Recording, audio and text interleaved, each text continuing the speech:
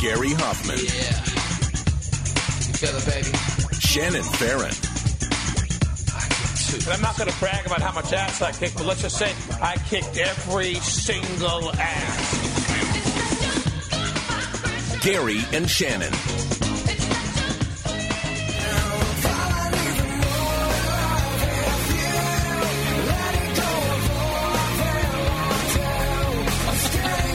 Oh, man, it's going to be a day of this angsty 22-year-old dude music, isn't it? We both cringed. Oh, no. Nice choice, Blake. Nice choice. Oh, man. A bunch of guys with emotional issues in the early 2000s. Wearing Grandpa's old flannel shirt. Going to get some Nickelback up in there? Yeah, totally. But not even Grandpa's old flannel shirt, which you should have dug into. But like buying an expensive new flannel shirt when you could have worn Grandpa's old flannel shirt. A new flannel shirt designed to look like Grandpa's old flannel shirt. So I'm just checking out TMZ real quick, like Right. I'm one to do at the beginning of the show. Just in case. Just in case. And I come across this. Miss Bum Bum 2018. Yeah. That's like a Brazilian butt pageant or something like that, right? Here's the second line. Okay. First transgender gets in the mix. Oh. Is that's where we are now. Miss Bum Bum 2018, first transgender gets in the mix. And then there's a picture of her. Paula is her name. And she is the first transgender trying to win Miss Bum Bum. Paula, who was born Vinicius before her sex reassignment surgery 6 years ago. She's 27. She's taken a pretty bold stand, given Brazil's known for being prejudiced against gay and transgender people. Miss Bum Bum competition, you'll be sad to know, is in its final year of existence. Oh, no. What? We've only just begun. I didn't even know about Miss Bum Bum. Oscar? Yeah, I'm an avid follower of the Miss Bum Bum contest. I figured. Right. Yeah. Well, you got to know who's on top. Got to know who the best person you is. need to know. You've got to know. Well, we've got a big Guys, show. it's my job to know a little bit about everything, You're a consumer. And in some cases, you spend more time learning When about the winter those things. happens, I'll put it in the list of stories, and if you want to choose to do it, we'll get there. It's Bum Bum Friday. No. Well, it is a lot going on, if that's what you mean. We have carved out a little nugget of time next hour to introduce to you a new member of the KFI team. Now, listen. We don't hire just anybody. Well, listen, some would call it a team. Some would call it a family. I'll call it a team. We're like it's a team. We're like a cult. No, it's just a team. Like a group of people who work together. Oh. Family. Also, in the 1 o'clock hour, we're going to talk about the Grammys that are coming up on Sunday night. And since the XFL is coming back, 2001 is going to be our Flashback Friday year. So, Well, Steve Gregory's like that weird uncle that only comes around a couple times a year now. And Chris is like speak of the devil, the dad, that you've got deep-seated issues with but have yet to address them. I think we're getting into this a little too far. A little too real. All right, let's talk about the big story that's going on right now is people are losing their minds about whether or not President Trump tried to fire special counsel Robert Mueller. Wait a minute. The special counsel who's investigating whether the White House is trying to obstruct the Russia investigation into whether the White House colluded with Russia to change the outcome of the 2016 election? That same White House. That's problematic. Now, this is the way it plays out. The New York Times first had this story and said that he actually ordered the firing of Robert Mueller last June. According to 4 people told of the matter, that's their sourcing, 4 people told of this whole thing, but that the president backed down after the White House lawyer, threatened to resign rather than fire Robert Mueller. This is, according to the New York Times, the first time the president is known to have tried to fire the special counsel. And in fact, Robert Mueller knows it because supposedly Robert Mueller has been, we know he's been interviewing a bunch of people who've worked in the White House. And as he has been talking to some of those people working in the White House, current and former senior White House officials, they have been telling him, oh, yeah, the president tried to fire you back in June. There's a couple of things that I have a problem with. Well, first, I think it would have been really short-sighted if, in fact, the president decided to fire Robert Mueller. It would have made him look like a complete imbecile trying to, and even if he doesn't have anything to hide, it would appear like that was a move to hide the things that he was trying not to hide. But what do you think about this conflicts of interest argument? Well, okay, so here's what he says. Right. He says that there was a dispute years ago over fees at Trump National Golf Club in Virginia that had prompted Bob Mueller, the FBI director at the time, to resign his membership. Conflict number one. President also said that Mueller could not be impartial because he had most recently worked for the law firm that previously represented Jared Kushner. Conflict number two. And for conflict number three, the president said Bob Mueller had been interviewed to return as the FBI director the day before he was appointed special counsel. Well, the only one that I would think that actually might have some merit to it is that while he was FBI director, he would belong to the Trump National Golf Club, and that there was some dispute over fees and he resigned his membership at that point.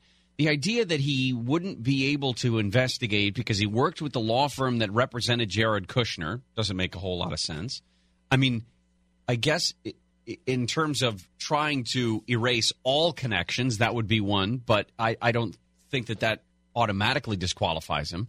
And then the idea that he would interview to return as the FBI director because James Comey had been fired also doesn't make a lot of sense. That for some reason he didn't take the job or didn't get offered the job, so why would that even be a conflict? I don't know why this is such a shocker, to be honest with you. This is a president that didn't want this investigation to exist, which is why he wanted to get rid of Jeff Sessions back then. He wants it to go away. That's why he had James Comey in his office saying, make this go away. He doesn't like people talking badly about him. He doesn't like any shades of people talking bad about him. This investigation has been just something that he wanted to go away. Why wouldn't he dive into that topic with one of his lawyers and say, hey, can we fire this guy? Can we get rid of him? This is a president who we know in large part because of him firing people. Right. Somebody makes a wrong move or a move against him, and he wants that person gone, wiped from the face of the earth. So, well, here's the thing. According to the New York Times, it goes far beyond just the question of Don McGahn, I guess is his name, who was the White House counsel. And it went beyond just, hey, can we do this, to a directive to do it. And that Don McGahn refused to ask the Justice Department to dismiss Robert Mueller because he said that it would have a catastrophic effect on the presidency. And I'm not going to follow through on this dismissal. You're going to have to fire me. Okay? Don McGahn's argument is that firing this guy would just incite a whole bunch more questions about whether the White House was trying to obstruct this Russia investigation. And then you'd have the special counsel that, Bob Mueller, whoever's going to replace him and take over the Russia investigation, and then the investigation into the firing of Bob Mueller, which prompts another special counsel.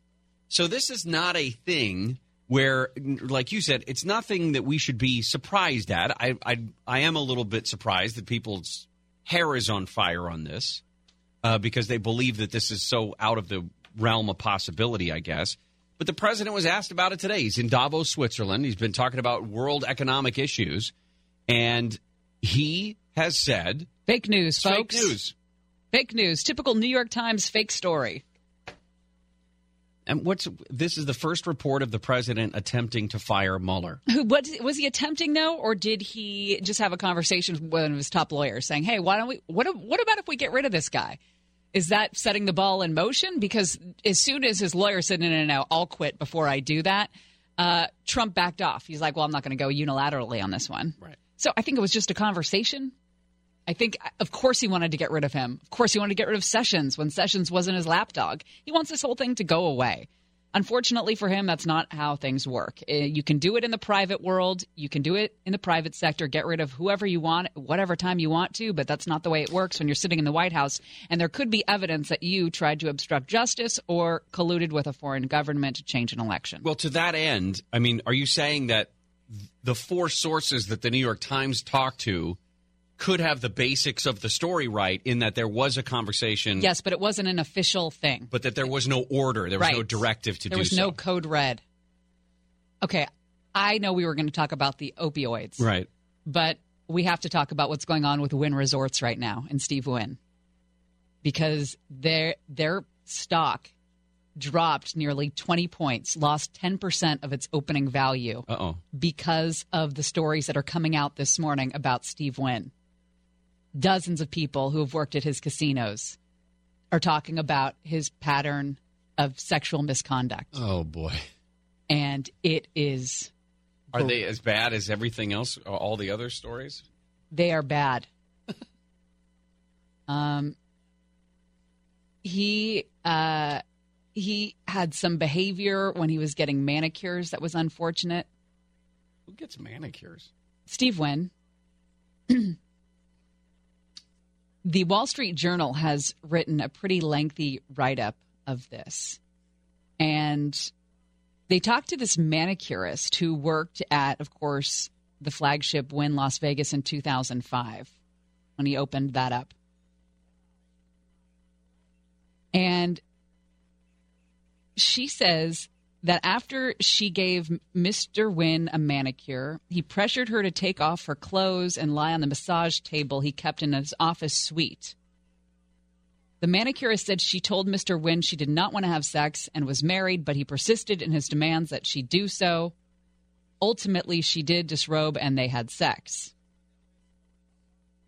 He later paid this woman a $7.5 million settlement because she went to the HR about it. But beyond this one incident, dozens of people the Wall Street Journal interviewed who have worked at the casinos say that there was a decades-long pattern of sexual misconduct and him forcing women to have sex with him. He's not a... I don't know. It doesn't matter. Never mind. I was going to say he's not an attractive guy. Doesn't matter. Harvey Weinstein's not an attractive guy. This manicurist prompted the Wall Street Journal to talk to 150 current and former employees of Wynn. Yeah, it seems totally widespread. The majority of those who spoke worried that just talking to the media would hurt their job opportunities because of his incredible influence, not just in the Wynn family, the Wynn properties, but throughout the state of Nevada, throughout the casino industry in the world. Former employees said they sometimes entered fake appointments in the books to help other female workers get around a request for services in Mr. Wynn's office, or arranged for others to pose as assistants so these workers would not be alone with him.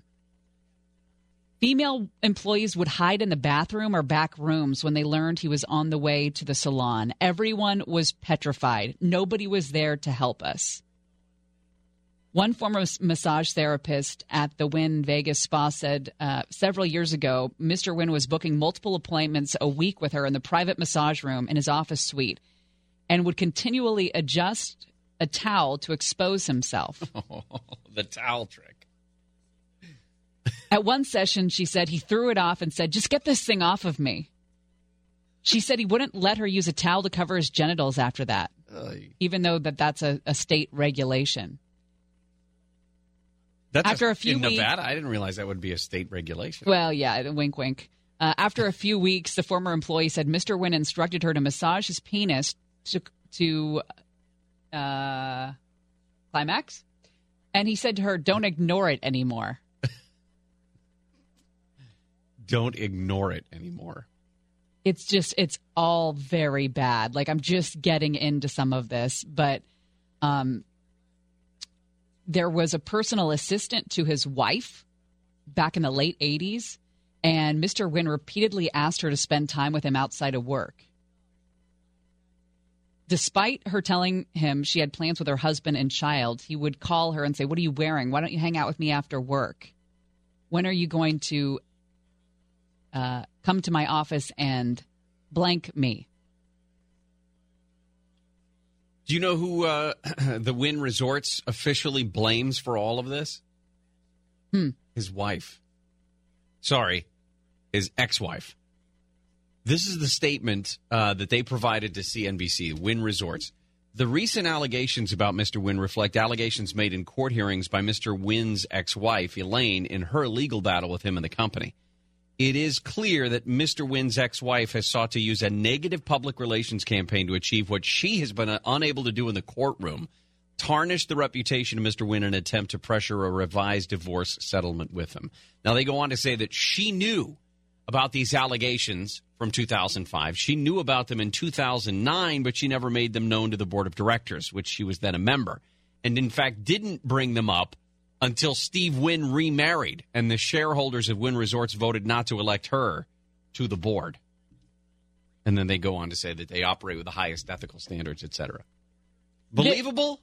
Well, I think there's a lot of things that come out in divorce papers and alimony suits and all that kind of stuff that is generous with the truth, or I guess you could say stretching the truth a little bit to get money or whatever you want in those types of battles.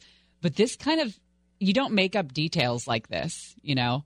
Well, 150 people the Wall Street Journal talked to.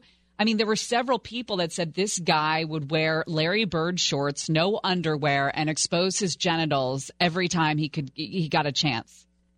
That's such a great visual. The Larry Bird shorts with your Well, this was a guy whose hanging out. His prime time was in like the 80s, right? Yeah. So sometimes people stick to the clothing that was big in their prime time, and for him it was these extremely short shorts, according to these women. And it's just so sick that, because you think about who works in the salons in Vegas, right? It's usually women who are maybe the most vulnerable, probably. Sure. You know, maybe a lot of ESL situations, and that's gross that he was using all of these women that work in the salon and the massage thing. And this is Mr. Wynn. This is the guy's name that's in cursive on the top of this big, beautiful building that employs you. Anyway. Not a surprise. The stocks were, I mean, that's fascinating, isn't it? Stock dropped 6% for Wynn Resorts after this Wall Street Journal bombshell report came out. We'll continue a little bit with this. Also, opioid crisis. We now know where they're coming from, or at least a lot of them. That's all coming up. We'll continue. But I have $1,000 I want to give away. Here's how you can win it. Your shot at $1,000 now. Text the keyword BILLS to 200-200. You'll get a text confirming entry plus iHeartRadio info. Standard data and messaging rates apply. That's BILLS to 200-200. Just bills. That's it. BILLS. And if you win, they'll give you a call, but you've got to answer the phone. If you, for some reason, don't answer the phone, they'll move on and give $1,000 to somebody else. I wonder how many other are these stories just going to be endless? Is this just an endless stream of guys? Probably. And now dipping into the Vegas pool? I mean, I bet we'll hear more tales from those guys. Vegas is a place that I would imagine that this goes on a whole lot more than anybody, you know. Oh, yeah. Well, I'm sure that it's like a Tuesday, right? Yeah. Oh, the head of the casino shows me his genitals while I'm giving him a manicure. That's, you know. Did you mention the payout, though? The $7.5 million? Yeah. Yeah, you don't pay somebody $7.5 million unless you've done something real bad. We said that with Bill O'Reilly in one of his settlements, which was $9 million. Right. Like, that goes beyond unwanted That goes beyond, I'm just trying to protect my family's privacy. Thank you for wearing underwear. I just wanted you. Are you talking to me? Yeah, I appreciate it. I don't know how to respond to that. I actually don't know, but if you're assuming, wear you're making underwear, a lot of assumptions right now, but thank lady. you for not wearing short shorts sans underwear to work. I appreciate that. You're welcome. You made it awkward now. No, I'm just thinking about a workplace environment where a guy's flashing his junk all the time at you. Are you saying that because Handel gave you a compliment today? No. Now you made it weird. Mm-hmm.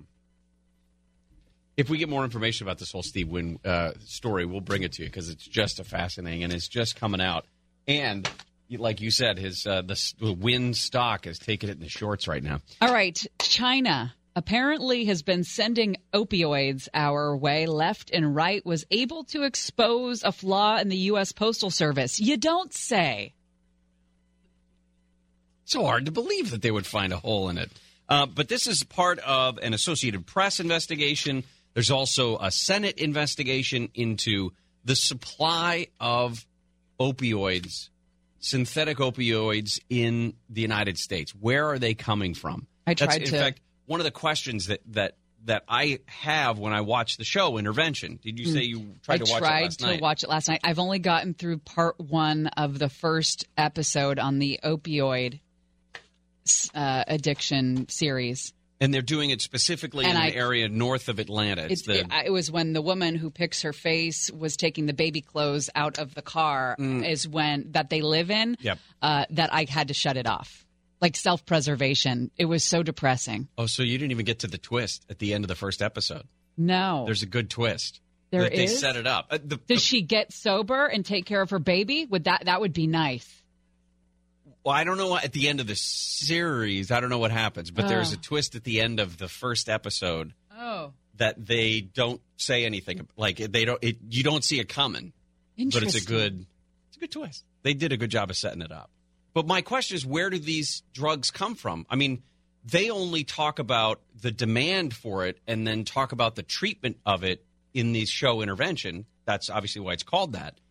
But where are people getting these opioids? Are they buying them off the street? And in this case, they do show a couple of buys. But heroin specifically, who's bringing that? Who's making it? Where is it coming from? So some of these answers, some of these questions are answered in this study from the Associated Press and this Senate report. So we'll talk about that when we come back. And just today, Mexican cops found enough fentanyl to kill more than 1 million people stuffed into the back of an SUV 90 minutes from the border. Oh, my God. All of that is coming up. Gary and Shannon will continue. Tell me, did the wind sweep you off your feet? Did you finally get the chance to dance along the light of day and head back to the Milky Way? Tell me, Venus blow your mind. Was it everything you wanted to find and then you missed? 2001, our Flashback Friday year, the year that we all fell in love with Train. No. And the year that the XFL entered our lives for the first time. I like trains. It's going to be back in 2020. We'll see. I don't know about this. You don't think it's going to happen? Or I don't know. All funded by Vince McMahon. But without the gimmicks? That was what made it entertaining to me. This is all, I think, about the president, to be honest with you. What? Vince McMahon and the president are tight. Oh. And he said in his statement yesterday that his players will not be allowed to protest and this whole bit. And the president hasn't been able to get into the NFL after countless times of trying. So I think this might have something. I think his wife, Vince McMahon's wife, actually has a job in... She's a cabinet secretary. Yeah. She's secretary. Right. Commerce or Small Business Administration. Okay. Yeah. There you go. Linda McMahon. So there's something weird going on involving politics with this, but we'll talk about all of that coming up in the next hour. China yesterday says it's ready to work with the United States in fighting illicit opioid shipments because congressional investigators found that Chinese opioid manufacturers are able to use a flaw in the U.S. Postal Service to ship huge quantities of illegal drugs right to drug dealers here. This was an interesting thing, and they talked about how congressional investigators found all this stuff out. And literally, they started by just Googling fentanyl for sale. And when you do that, I did it, you get dozens, couple hundred different websites. I'm going to sneeze. Bless you. I should have covered my mouth. Yeah, you should have. That was like a shower nozzle over there. Boy. Sorry. Whoa, it's got to you, too. Are you handle? They literally Googled fentanyl for sale and found all kinds of different advertisements and started sending inquiries. How much? How do I do it? how do I pay you, etc. Here's some Oh, Kleenex. thank you. Goodness. You're welcome. They preferred Bitcoin, by the way. Another reason not to invest. They accept Western Union transfers, PayPal, prepaid credit cards, Wait etc. a minute here.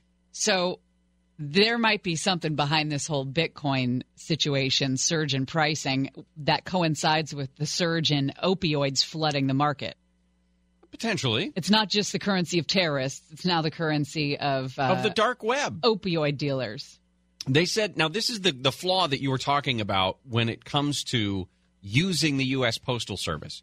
They wanted to ship packages through an international arm of the U.S. Postal Service rather than something like FedEx or UPS, because they were telling the investigators there was a lot less chance that the package would end up detained, because specifically FedEx and UPS require that you fill out information about the sender, the receiver, and what's in a package.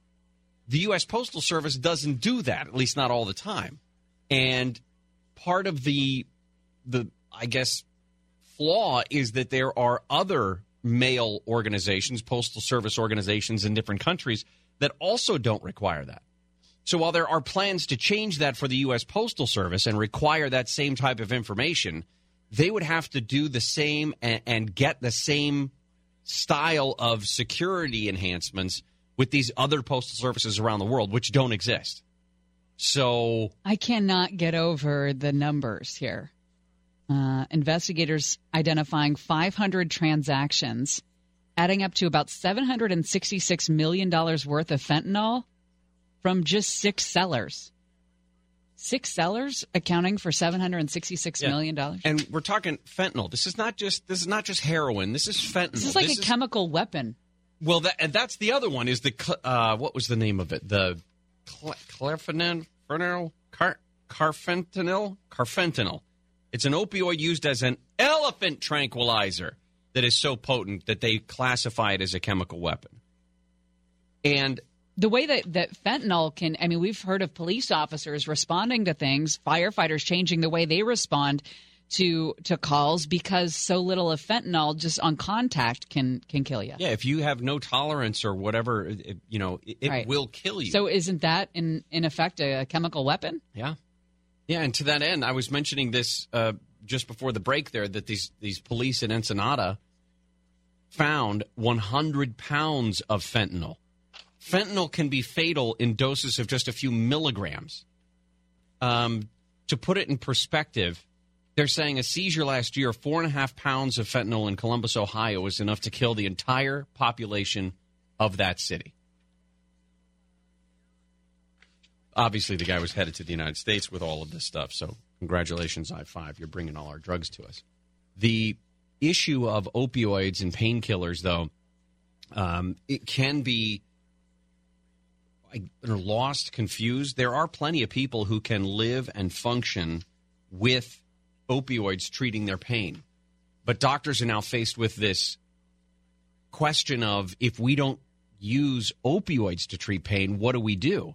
A bunch of doctors have been doing a lot of work on different ways, tricyclic drugs, gabapentinoids. Marijuana works. Marijuana is one of those Sometimes things. works better for people. They're also saying that some of it is that too often, for too long, doctors had been going simply to painkillers as a way to deal with pain. Now that a lot of them are using things like exercise, cognitive behavioral therapy, things like that, to help reduce the pain of whatever they're dealing with. They go straight to narcotics when you're in the hospital. You don't even know it sometimes. You can't say no. You can say no, but it's already in your system. So anyway, I'm fascinated by this and that intervention show that's on right now, and I think this week I think is their 5th out of 8 episodes in this miniature series that they're doing on opioids, specifically in the neighborhoods north of Atlanta. So that'll be good.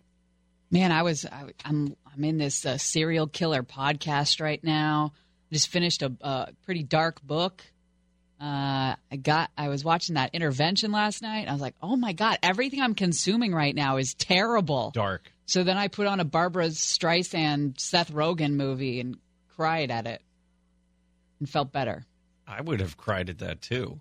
It was a cute movie. Oh boy.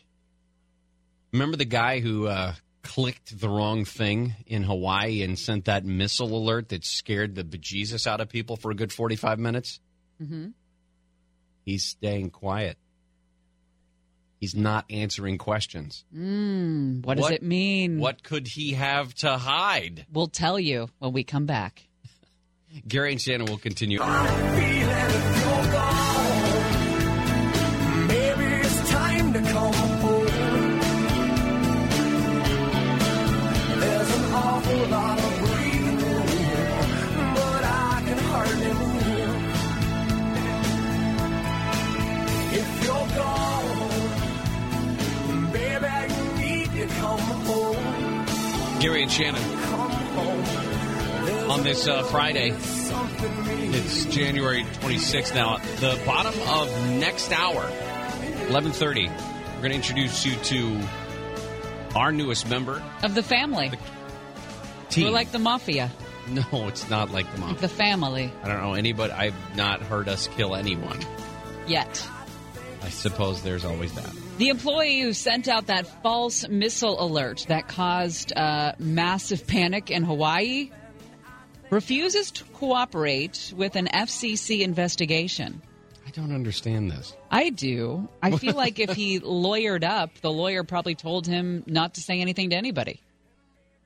I'm Yeah, but assuming that's the reason. He didn't get fired. I mean, he just got Reassigned. So he still got a job. What's he worried about? Lisa Fawkes, the bureau chief of the FCC's Public Safety and Homeland Security Bureau, says we are disappointed that one key employee, the person who transmitted the false alert, is refusing to cooperate with our investigation. We hope this person will reconsider. Other than that, though, she said that she's quite pleased with the level of cooperation that they've received from the leadership of the Hawaii Emergency Management Agency. He's not cooperating with state and federal officials. He gave an initial statement at the time of the incident and has refused to speak since then, according to the Emergency Management Agency there for the state. His position has been that he gave a written statement and he has nothing more to say. We would hope that he would assist in clearing this up. He pushed the wrong damn button. Yeah, I mean, how are much they gonna say that investigation needs to be going on? But didn't he had to press it twice? Well, let's go down a speculative conspiracy hole. Right. That's what we do. Yes. What's your favorite? He was looking at porn. Oh, he was looking at porn, Yeah. so he distracted by it? Totally distracted by it. Which is why he hit the button twice. Right. Interesting. Or just was It was about 8 a.m. local time. Who looks at porn in the 7 o'clock hour? I mean, come on, everyone knows that your porn should be watched right? after dark. No, I'm pretty sure he was just distracted. The frustrating part about all of this is not just that the guy's not talking. If you remember, the governor of Hawaii knew within 2 minutes that this was a false alarm. But on Monday said he was delayed in sharing the news on his Twitter account because he didn't know his Twitter password. All of that could have been cleared up within minutes. Did you hear the report? One of my friends just sent this to me, that Pornhub said views in Hawaii were up 50% in the minutes after the second message went out saying the threat was a false alarm. What? Yeah, so you're in the clear. The first thing you do? The first thing you do is you log on. Thank God I'm alive. Let's watch some weird stuff. I didn't think that would be I don't know if that's a go-to thing. Stress reliever, guys. Come on. Oh. Stress reliever? Yeah, you just went through an intense bout of thinking you're going to die. Some people choose champagne. Some people choose Pornhub. Right. If you and Mrs. Oscar were in Hawaii and you saw this thing come across your phones and you're on the beach, right. What do you do? I'd probably panic and get it on is what you do, right? Yeah, I guess so. You just do it on the beach. Then I mean, you're gonna go. You're gonna go. Yeah. Go do something you love. Yeah, but these guys don't have. What if they don't have a significant other? Oh, maybe. But why wait until after the thing? That's the That's what I'm telling you. It's a stress. You just. All right. Let's get back to the business of the day. Wouldn't you do it while you thought you were going to die? Right. I don't know. I'm not one of these people. Just trying to help. Like Oscar. I'm just trying to help them out. When would you go on the site if you thought you were going to die? What time of day am I there? Is what you're asking? No. Don't answer that. He's an early morning guy. Stop it. Super early morning. Stop it. So we will, next hour, we have a bunch to get to. We're going to tell you more about the family in Perris in Riverside County, the torture case, because we now know that they may have tried to leave Texas, or I should say they left Texas after that same girl, the teenage girl who originally called for help, she may have tried to call for help in Texas as well. Maybe they were just trying to avoid the authorities. So we'll talk about that. We'll meet our new member of our KFI team and a little bit of the debate from last night. Did anybody care or know that there was a debate last night between the people running for governor? No, we can't say. Yeah, we got to say people running for governor. Don't you remember the Chris Little edict? Oh, we can't say mayoral either. Mayoral, gubernatorial, these are all no-nos because that's not how normal people talk. Would you please? On Instagram, we put a picture of Shannon's Damn It doll, just so you can take a look. She's swinging this thing around wildly today. Well, Friday we get to bring toys in. Yeah. I still think it has something to do with Handel's compliments. Shannon, a lot of people a few people on Twitter are asking what serial killer podcast you're looking at right now or listening to. I'm listening to Atlanta Monster. New episodes come out every Friday. This is, I think, the 4th episode today. And it's about a number of kids who went missing and were killed in Atlanta in the late 70s, early 80s. It's all about that investigation. And I started listening to Up and Vanished, which is done by the same guy. There you go. But don't listen to it during the show. No, listen to our of course show. not.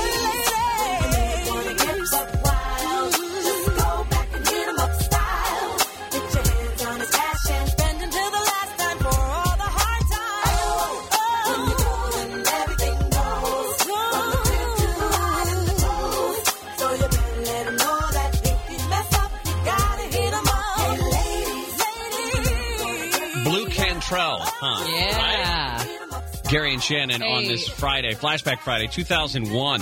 Where is were our Flashback you? Friday here. Where were you in 2001? Let us know at Gary and Shannon. Anything exciting? Where were you? Seattle.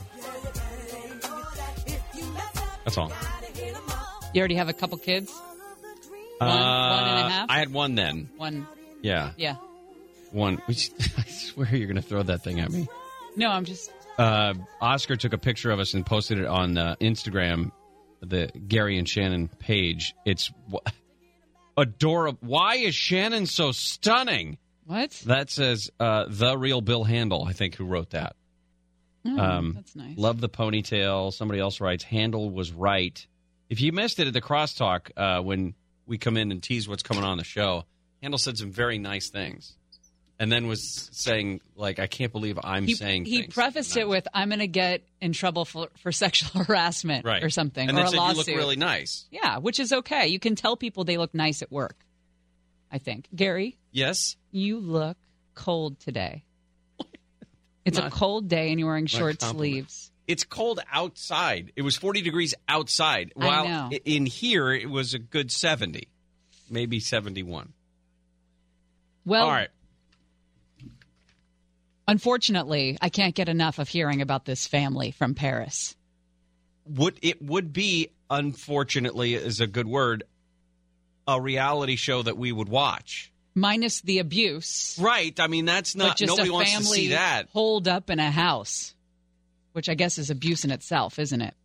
We know that whatever conditions were going on inside the house in Perris, here in Riverside County, were bad. I haven't seen any pictures from inside the house yet, but I assume they will eventually come out. What we are seeing, though, is the previous house that they lived in Hill County, Texas. A former neighbor who later bought the house said the family completely trashed this place before they disappeared in 2010. There are new pictures. Do we have the link to that OC Register story up? If we don't, we will, because these new pictures are disgusting. I mean, the grime is thick. Feces on the walls. Doo-doo and feces all over the walls. Rotting bathroom floors, trash strewn everywhere, knocked-in doors. Remember, we even heard a report from one of the neighbors back then that they had a trailer parked next to their home, and that they figured out that the reason the family was living in this trailer, and I don't know how that many people can live in one trailer, but anyway, was because they had completely destroyed their house. Now, how do you think it got to be so destroyed? Do you think this was part of the kids' rebellion? No.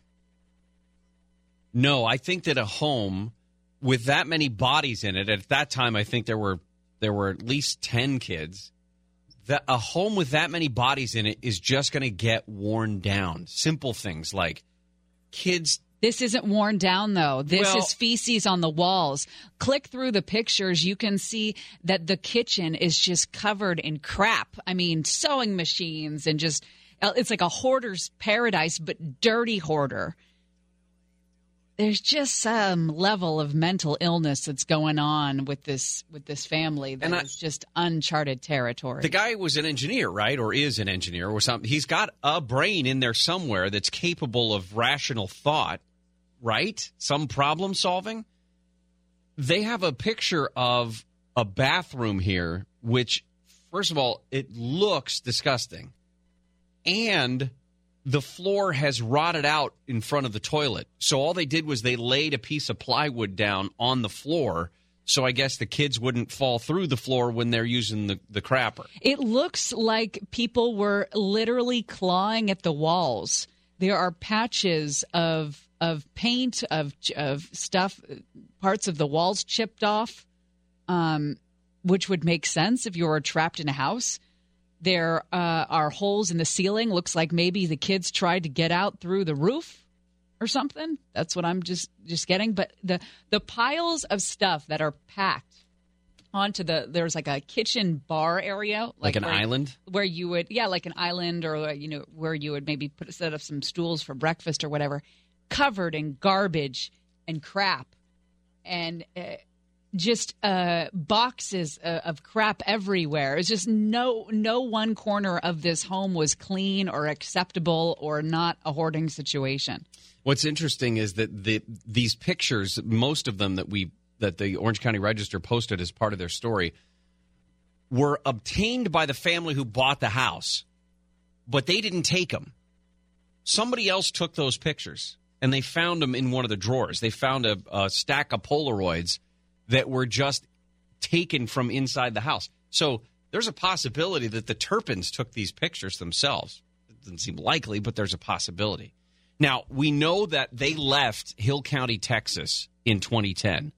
And some of the neighbors are saying they believe it was right after one of the girls got out, apparently to call for help. The family was living in that mobile home in the middle of the property when one of the daughters went walking down the road. This is according to a woman named Nellie Baldwin. She says the girl didn't get far before she was picked up by someone who lived nearby, that a neighbor came along. And Nellie says that the girl told him to take her to a telephone. Nellie says she doesn't know where the neighbor took the girl or who the girl called, but she believes she called 911 because a few days later they left. Again, I know anything goes in some rural parts of the country, in the world. But it just seems like there were so many times for somebody to intervene here. I mean, you got a family living in a mobile home, a family at least, 12 deep at that point? 11 deep, maybe? And if you saw that, you might think they're just living in there while they're getting their house worked on or something. But there would be no evidence of any sort of remod going on in the house. This Baldwin lady was a neighbor. She ended up buying the property. She owned some cattle, I guess, and one of the cows got out. So she went to the house. She went to the Turpin house and actually knocked on the door because she was trying to rustle up her cows. That's what they say. And she said that nobody came to the door. She said nobody around there had anything to do with them because they were loners. The Baldwins then asked the neighbors, "Hey, do you think they would mind if I went on their property and got my cows that wandered over there?" And the neighbors would say, "The people are strange. They homeschool their kids and they don't let them out." That's enough, right? I mean, not letting your children out of the house? Hill County Sheriff's Office has no record of a child or young adult, for that matter, calling 911 to ask for help at this property. Call records are kept about a year unless they're tagged for a specific case, however. So it wouldn't exist anyway, right? No. Deputies were called to the house, though, on 2 separate occasions, they said. At one point in 2001, which is another reason why we're doing our Flashback Friday year of 2001, one of the 4-year-old Turpin kids was bitten in the face by a dog and needed stitches. The dog also didn't have a rabies vaccination, so the vet put the dog down. A couple years later, the family's pigs got out and ate 55 pounds of dog food on a neighbor's property. When they moved to California, though, the sheriff's department said that they never had any calls to their home. This is just crazy because, like you said, there's so many opportunities at some point. Listen to this. After the Turpins left the home in Texas, the mortgage company brought 2 dumpsters to haul trash from the mobile home. Wow. A neighbor said he saw a dead cat on the trailer's stove. What does that mean? They had to pour gallons of bleach on the floors of the home. No, burn it. Just I'd burn that thing down. That is a tear down. You can't get... Okay, not that I have a lot of experience with this, but I do watch the show Hoarders. And if you don't keep track of your house like that, there are dangerous things that can happen. I mean, if nothing else, you got weird fluids and liquids and stuff seeping into your wood floors or up the drywall or into the studs or something. You got to just start over. Oh, my gosh. AJ on Twitter makes such an excellent point. He says, every reality show ever is a family holed up in a house, Kardashians, etc. It is so true. I was watching Teen Mom. Listen, we all have our vices. You've got Hoarders. I've got Teen Mom. Hey. And I feel like some of the problems with these kids are they just don't leave their house. You know, like Caitlin and Tyler. It's like you got to get out of that house. You got to get off that couch. You take a walk, go for a hike, you know, go visit the horse. A lot of these reality shows, it really is centered on people not leaving the house. Amber, too. She's got to get out of the house. Well, you know, a lot of your 600-pound life people. You know, they're anxious to rebuild their lives. What was that? I don't know. Sorry, that was me. Oh, Amy. It kind of on your toes. It kind of was perfect. I'm sorry. I thought you were talking to AJ or something. Well, it is interesting. The 6 minor children of the Turpins will be split up between a couple of foster homes. Riverside County has obviously been granted conservatorship over the kids and over the 7 adult siblings, and they will be transferred to an assisted living facility for adults. Imagine that. We're talking like a 22, 24, 20. The 7 people between the ages of 18 and 29 are so incapable of caring for themselves that they have to move into an assisted living facility for adults. Of course, they didn't know what a police officer was.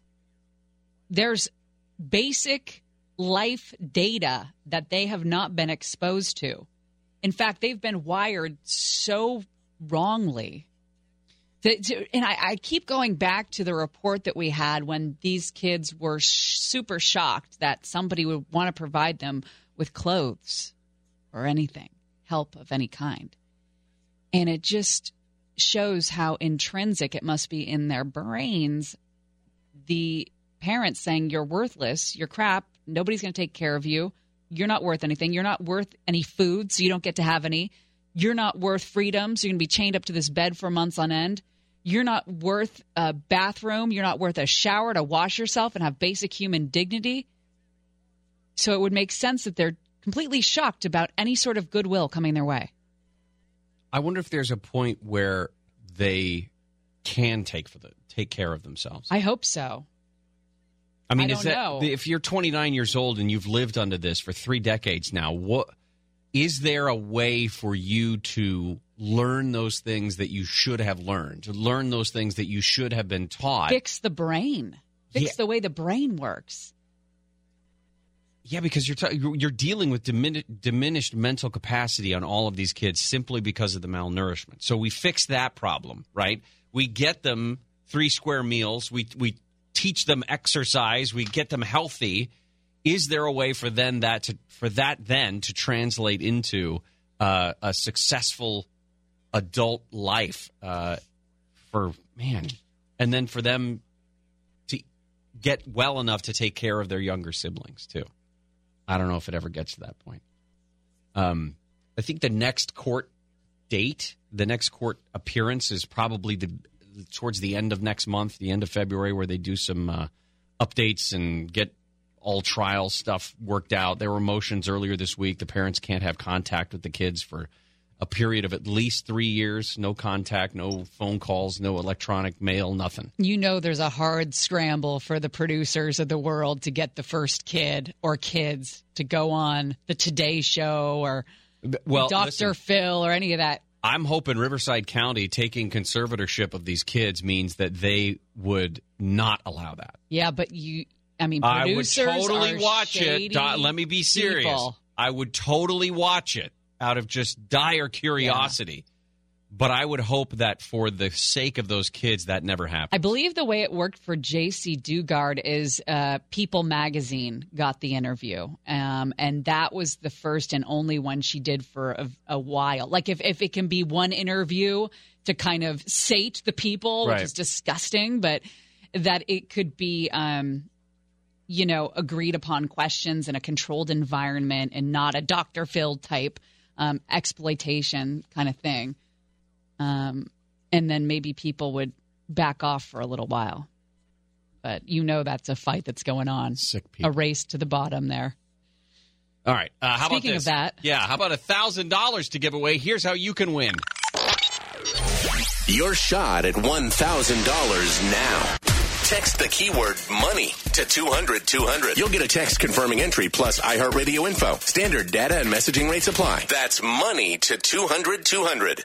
Charles Manson. There was a celebration on the program when he finally died. But the fight is not over. The fight for his body has begun. Legal battle for his body and possessions. And they're saying this fight could land in any of 3 California counties where friends and purported relatives have a court fight. So these 3 parties have all staked claims to Charles Manson's body from the morgue in Kern County. And you have to figure out who this is going to go to. The sickening part of it, to follow on the sickness of watching these kids from the Turpin family be interviewed on TV, there are people who would pay a lot of money for anything that has to do with Charles Manson. Any of his property, any of his writings, any of his whatever it is. Part of his body? Oh, that's disgusting. But it is whoever has the rights to his property, it's a windfall for them. Because the 3 that we know of that are making these choices, that are going after this and making this an actual fight, none of them have said, I want to control it. I want to bury it. I don't want him to be a celebrity anymore. I'm just going to get rid of all of the stuff and not sell it. Ben Gorecki is one of 2 pen pals who hold dueling wills allegedly signed by Charles Manson. Ben says it's a circus show. It's despicable that I'm sitting here 60 days later and I can't get my friend cremated. My friend. Well, let's pull the car over. Who the hell befriends Charles Manson? And I know that's a naive question. That everything we learn about the dark web, whether it's Albanian cult gangs that will maim or kill people for you. For Bitcoin. Hire them. For Bitcoin, yeah. Right. But come on. And I bet he had so many pen pals. I bet there are women lining up to talk to Charles Manson. It's just sad. Anyway, there's a guy in Florida, Jason Freeman. He claims he's a grandson and the rightful heir, and that there was no will.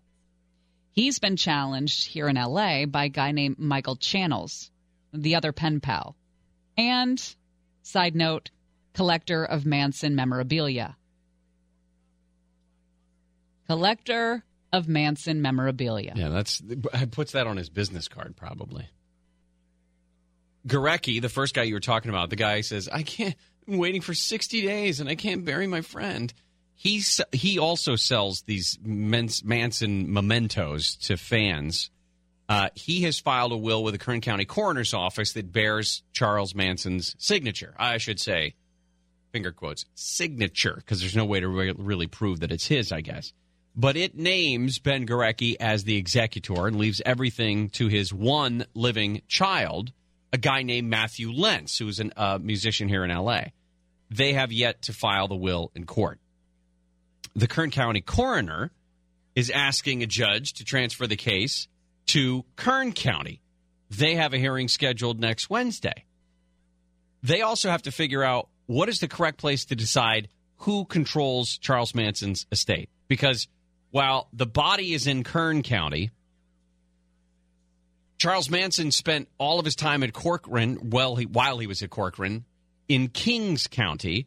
And then all of these guys, at least Jason Freeman, Michael Channels, Ben Gorecki, they have all come and filed in L.A. County as well. So the lawyer for Jason Freeman, the grandson, finger quotes, grandson, wants it in L.A. because that's where Charles Manson lived before he was convicted in the killings, of course.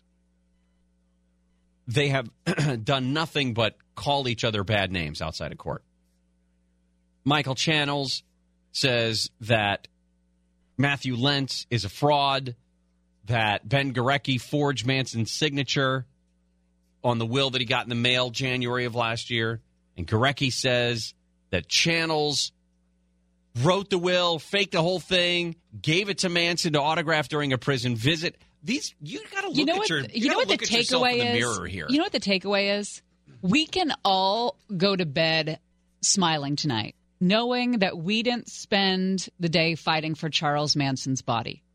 All of us. We can walk a little taller today because we didn't spend any time fighting for Charles Manson's body. Yeah, unless you're one of those guys in L.A. that's listening and is fighting for Charles Manson's body. Yeah, spend some time with yourself in front of the mirror today, buddy. I would just do a little self-introspection. Adopt a dog, you know? No, I don't want a dog living with these animals. Oh, yeah, you're right. God. Go for a hike. Have some fresh air. Right. Get out of that little aluminum foil covered apartment that you're in. Take the foil off the windows. Get out. Move around. Clean the mac and cheese off your sweater. That sounds good right now, doesn't it? Mac and cheese. I haven't had mac and cheese in so long. Nor a grilled cheese sandwich, which sounds delightful today. Is there a place that would deliver a grilled cheese sandwich? I don't know if it travels well, though. You want it hot. Bob's Big Boy would do it. But I want it hot. Well, then tell them that. I want it hot. Well, I just feel like between the time it leaves Bob's Big Boy to get here, it's going to be cold. And then you're going to throw some diva fit where you're the great grilled cheese incident of January 2018. I don't think it's being a diva wanting a grilled cheese to be hot. The way you're making it sounds very diva-like. I want it hot. Well, who wants a cold grilled cheese sandwich? Nobody does, but the way you said it was like... Oh, really? Yes, cross your arms and pout. Well, I take it back. Now you'll take one room temp. I'd like it to be warm. Blake, let's get a grilled cheese room temp, please. Copy that. Here we go. All right, we come back. We're going to introduce you to Corbin Carson, the newest member of our KFI team. We'll ask him how he likes his grilled cheese. Okay. And what's his favorite kind of cheese on that grilled cheese? He doesn't even know what he's walking into. Poor guy. Poor guy. Gary and Shannon will continue. Where the party at? Girls is on the way with a Bacardi at. Yes, we do. Bottles and models talking all of that. You know I can't forget about my love. Gary and Shannon. 2001 is our Flashback Friday year. In the 1 o'clock hour, we're going to talk about the new XFL, the new one, not the old XFL. Well, it is the old XFL. But it's the new XFL. Mm-hmm. Not all gimmicky. No more he hate me or anything like that. Yeah. We're going to have to take an over-under on how long this thing lasts. Football the way God intended, I think, is what Vince McMahon said.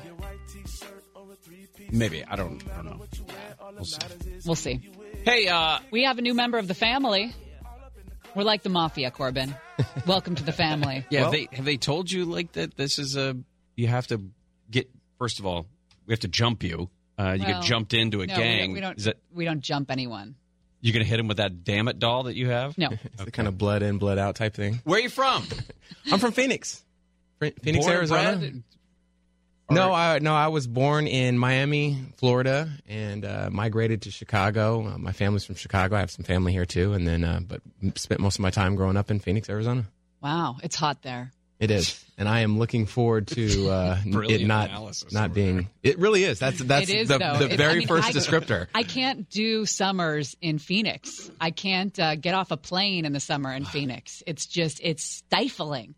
You know how people talk about the snow and having to dig themselves out in the east. It's one of the reasons that we stay in this this beautiful, wonderful because our temperatures range terrible from state 78 somewhere down to like 68 on a rough day. Mm-hmm. Well, in fairness, we have that the 8 or 9 months out of the year. I used to be there, but then there's that 4 months where we try to tell people you get used to it, but you don't. You really don't. No, 120. Nobody gets used to 120 with a dust storm coming in the afternoon. Yeah, a haboob is what we call it. A haboob. That is a new word for the show.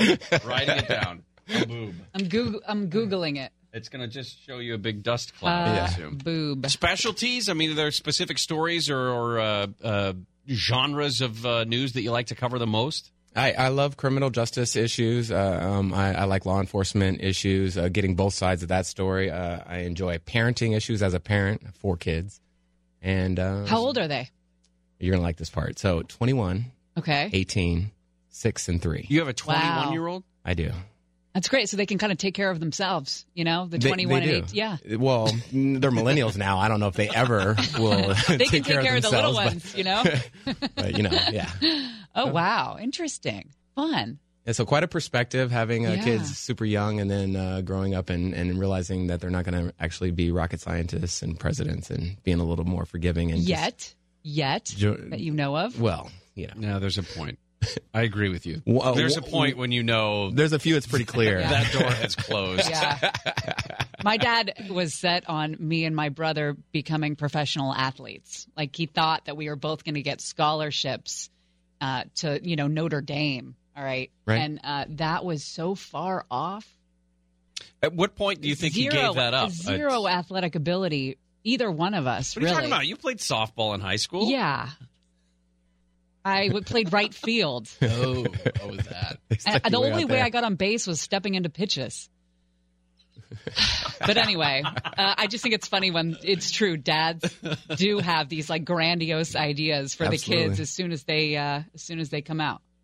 Nothing wrong with that. I think that's great. Yeah, I think so too. Well, it's just one thing. It's a perspective thing. One thing I've learned now is, I still put great ideas in front of them. I still push them towards success and excellence, et cetera. But I'm more in a role of advisory now. Hey, do you want to do this? No? All right. Do what you want. So less about force and more about, what do they want? What do you think about Los Angeles so far? Spend any time here aside from, I don't know, moving here? Like heat, the first thing that comes to mind with Los Angeles is traffic. Yeah. I've spent a good portion of this first week here in traffic.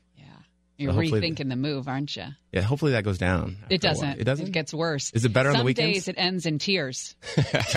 When you're on the 405, about 6:30. It just doesn't end. Well, clearly last night we were coming back from a story in Orange County, I think what I'm here to talk to you about, and we got stuck on the 5 so long that it was like, well, let's just stop and have dinner. Sure. Like you can stop and have dinner and then come back and there was still a good 45 minutes to get back to the station. Sometimes, have you been to the West Side yet? Not yet. Oh man, it'll take you an hour and a half to go 4 miles. Sometimes. Oh, at Santa Monica Boulevard, it's just a disaster. See, 120 degrees is not sounding so bad right now. Yeah, at least I can move around and turn on the air. Yeah, and the roads are beautiful in Phoenix. I mean, they're velvety smooth. And have you ever done anything but news, or have you always been in news?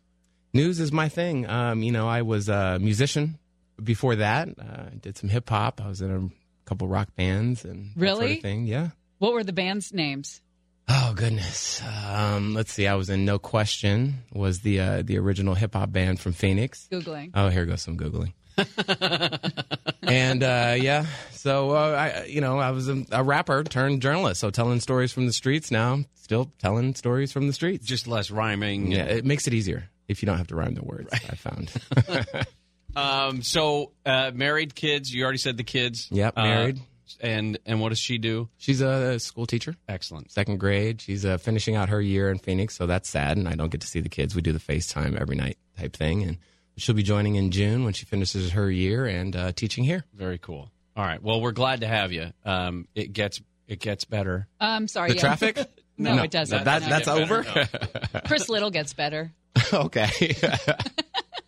Oh, that was what I was going to ask you. Not about Chris Little. Yeah, please no, because I'm sure he's listening. That's why I said that. I will comment real quick on that one. Have you had your prerequisite B-list celebrity sighting yet? Like run into somebody at Starbucks that you go, hey, aren't you...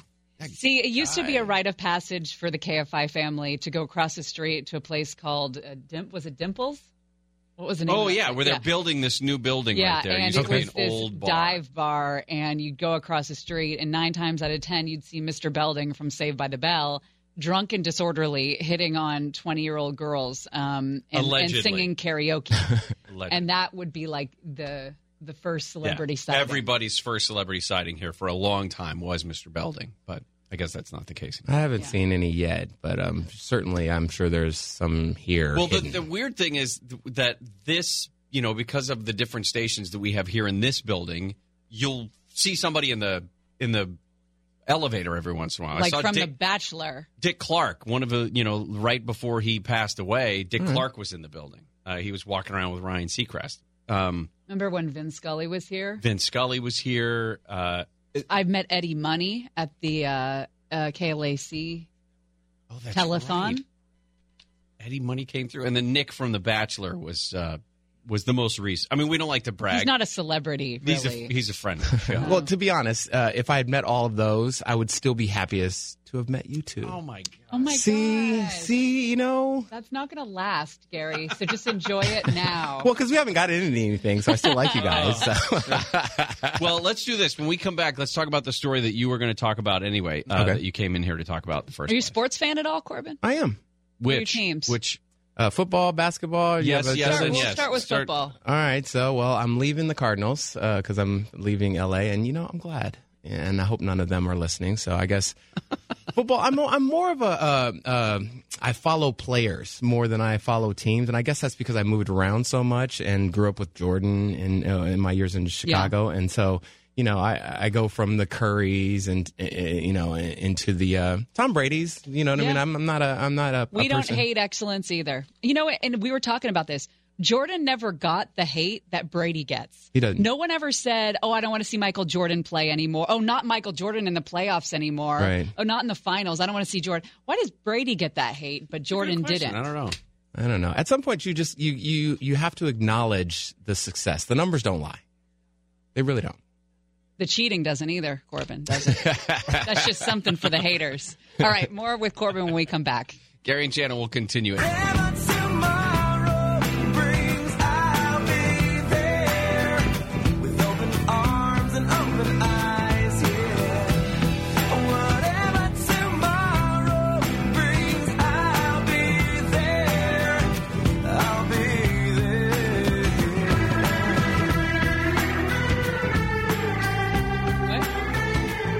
I was saying that's where you hit your pot.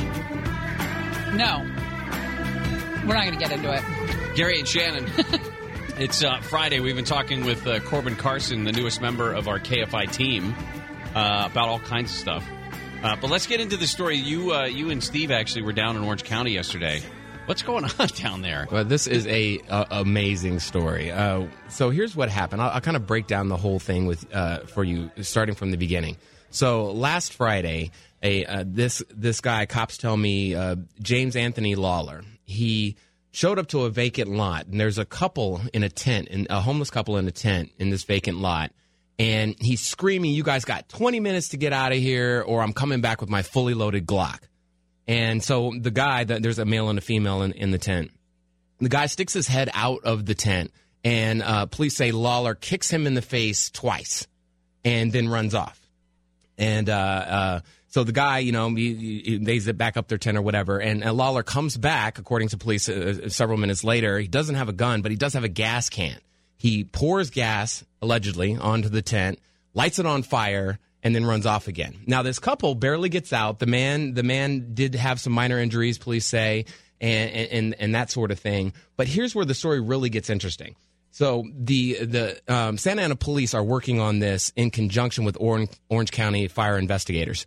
And a witness had snapped a picture of Lawler's truck, and you could see in the truck both the flames and the license plate, one of the new license plates with the black and the gold lettering, right. I think like that. I don't think you can make out the actual license plate, but you can see that it's one of those license plates. And so while he's getting the story from the homeless couple, the investigator that is, from the Orange County fire investigators, he hears this, "I don't want you in my neighborhood" comment, and he's thinking to himself, maybe this guy lives around here. So he takes it upon himself to drive around the neighborhood looking for this black truck with this, this identifier of the black license plate, gold lettering, etc. So he finds the truck, and he doesn't do anything. He goes and looks up the guy's motor vehicle picture, puts that into a composite of other pictures to go get an ID, goes back to the victims.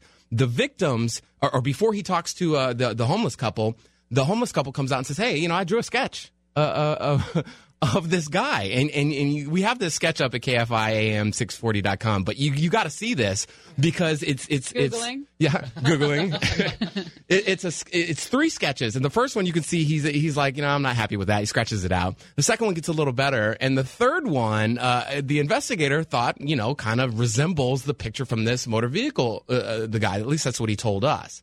And so they go back, they grab the guy, they put him in a lineup, and he matches the description, both from the homeless couple and several witnesses that saw him in the area. They pick him up and... Oh, wow. That's crazy. Isn't it? And the Santa Ana police that we talked to, Corporal Anthony Bertagna, he tells me this is the first time they've had a victim draw his own composite sketch. And it caught the guy. I mean, and now you do it well. I mean, assuming everybody just like him, right? Everyone could potentially do it. It's just that this guy had some talent. Right, I have was a little able to stick do figure it. in Right. That's it. This is him. He was wearing a hat. And there's going to be a feel-good story about somebody giving him a job and some sort of creative drawing capacity. He could be a courtroom sketch artist. We don't have enough of those anymore. No kidding. Anyway, so Lawler's been charged with all kinds of stuff. Arson. He's got a threatening crime with intent to terrorize. That I think was the kicking in the face. And looks like a very angry young man. Yeah, the biggest one is attempted murder, though. So that's what he's been booked with. Not charged, but booked with. Attempted murder. That's crazy. Well, he burned the tent with them While inside. They're still inside it. And this was just he didn't have any connection to this empty lot necessarily. I mean, it was just a place that they were in his neighborhood. That's according to what he says. Yeah, or according to what authorities are telling me. Yeah, there's no motive that investigators are still trying to track down. But what we've heard from the accounts from the homeless couple, if you're screaming, "I don't want you in my neighborhood," that's the inference. Oh, that's great. All right, Corbin, thank you. And welcome, by the way. My pleasure. This was fun. You guys want me to hang out for the rest of the show? Kind of talk I'm out of here. sports and well, you have to stay. You can't go. Oh. He's just asking if you want him to stay. Also. Yeah. No, Chris, you were always looking for the door. This is the fourth time I've had to tell her. No. The show goes until 2:00. All right. But yes, you will find that this is by far the funnest show, and at times the stupidest show on the entire radio station. Well, I mean, the other shows are fun, too. We don't want to hurt their feelings. Yeah, but not as consistently as we are. I mean, to be honest. I mean, we're just being honest here, right? Yeah. We don't want to start off by lying. I mean, I would say we're the smartest show. Oh, by far. I don't know about the most fun, but we're pretty smart. Our analysis is on point every time we do. It's like Westworld in here with analysis. That's how real it gets. Corbin, thank you. I don't report on opinion, so I have no comment on any of the stuff you just said. Nice to meet you. All right, coming up next, everything everyone is talking about everywhere. We'll get you up to speed right here on Gary and Shannon. You can't. don't listen to it until after the alert comes down. You would have missile only warning gotten the was scoop if you listened to the show, so That's you right. can't turn it away. You owe us now. Gary and Shannon will continue right after this.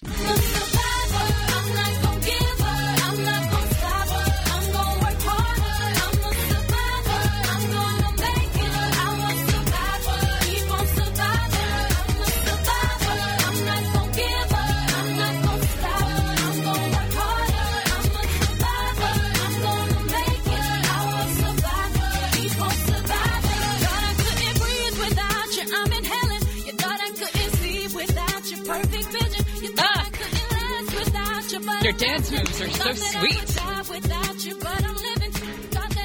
Gary and Shannon.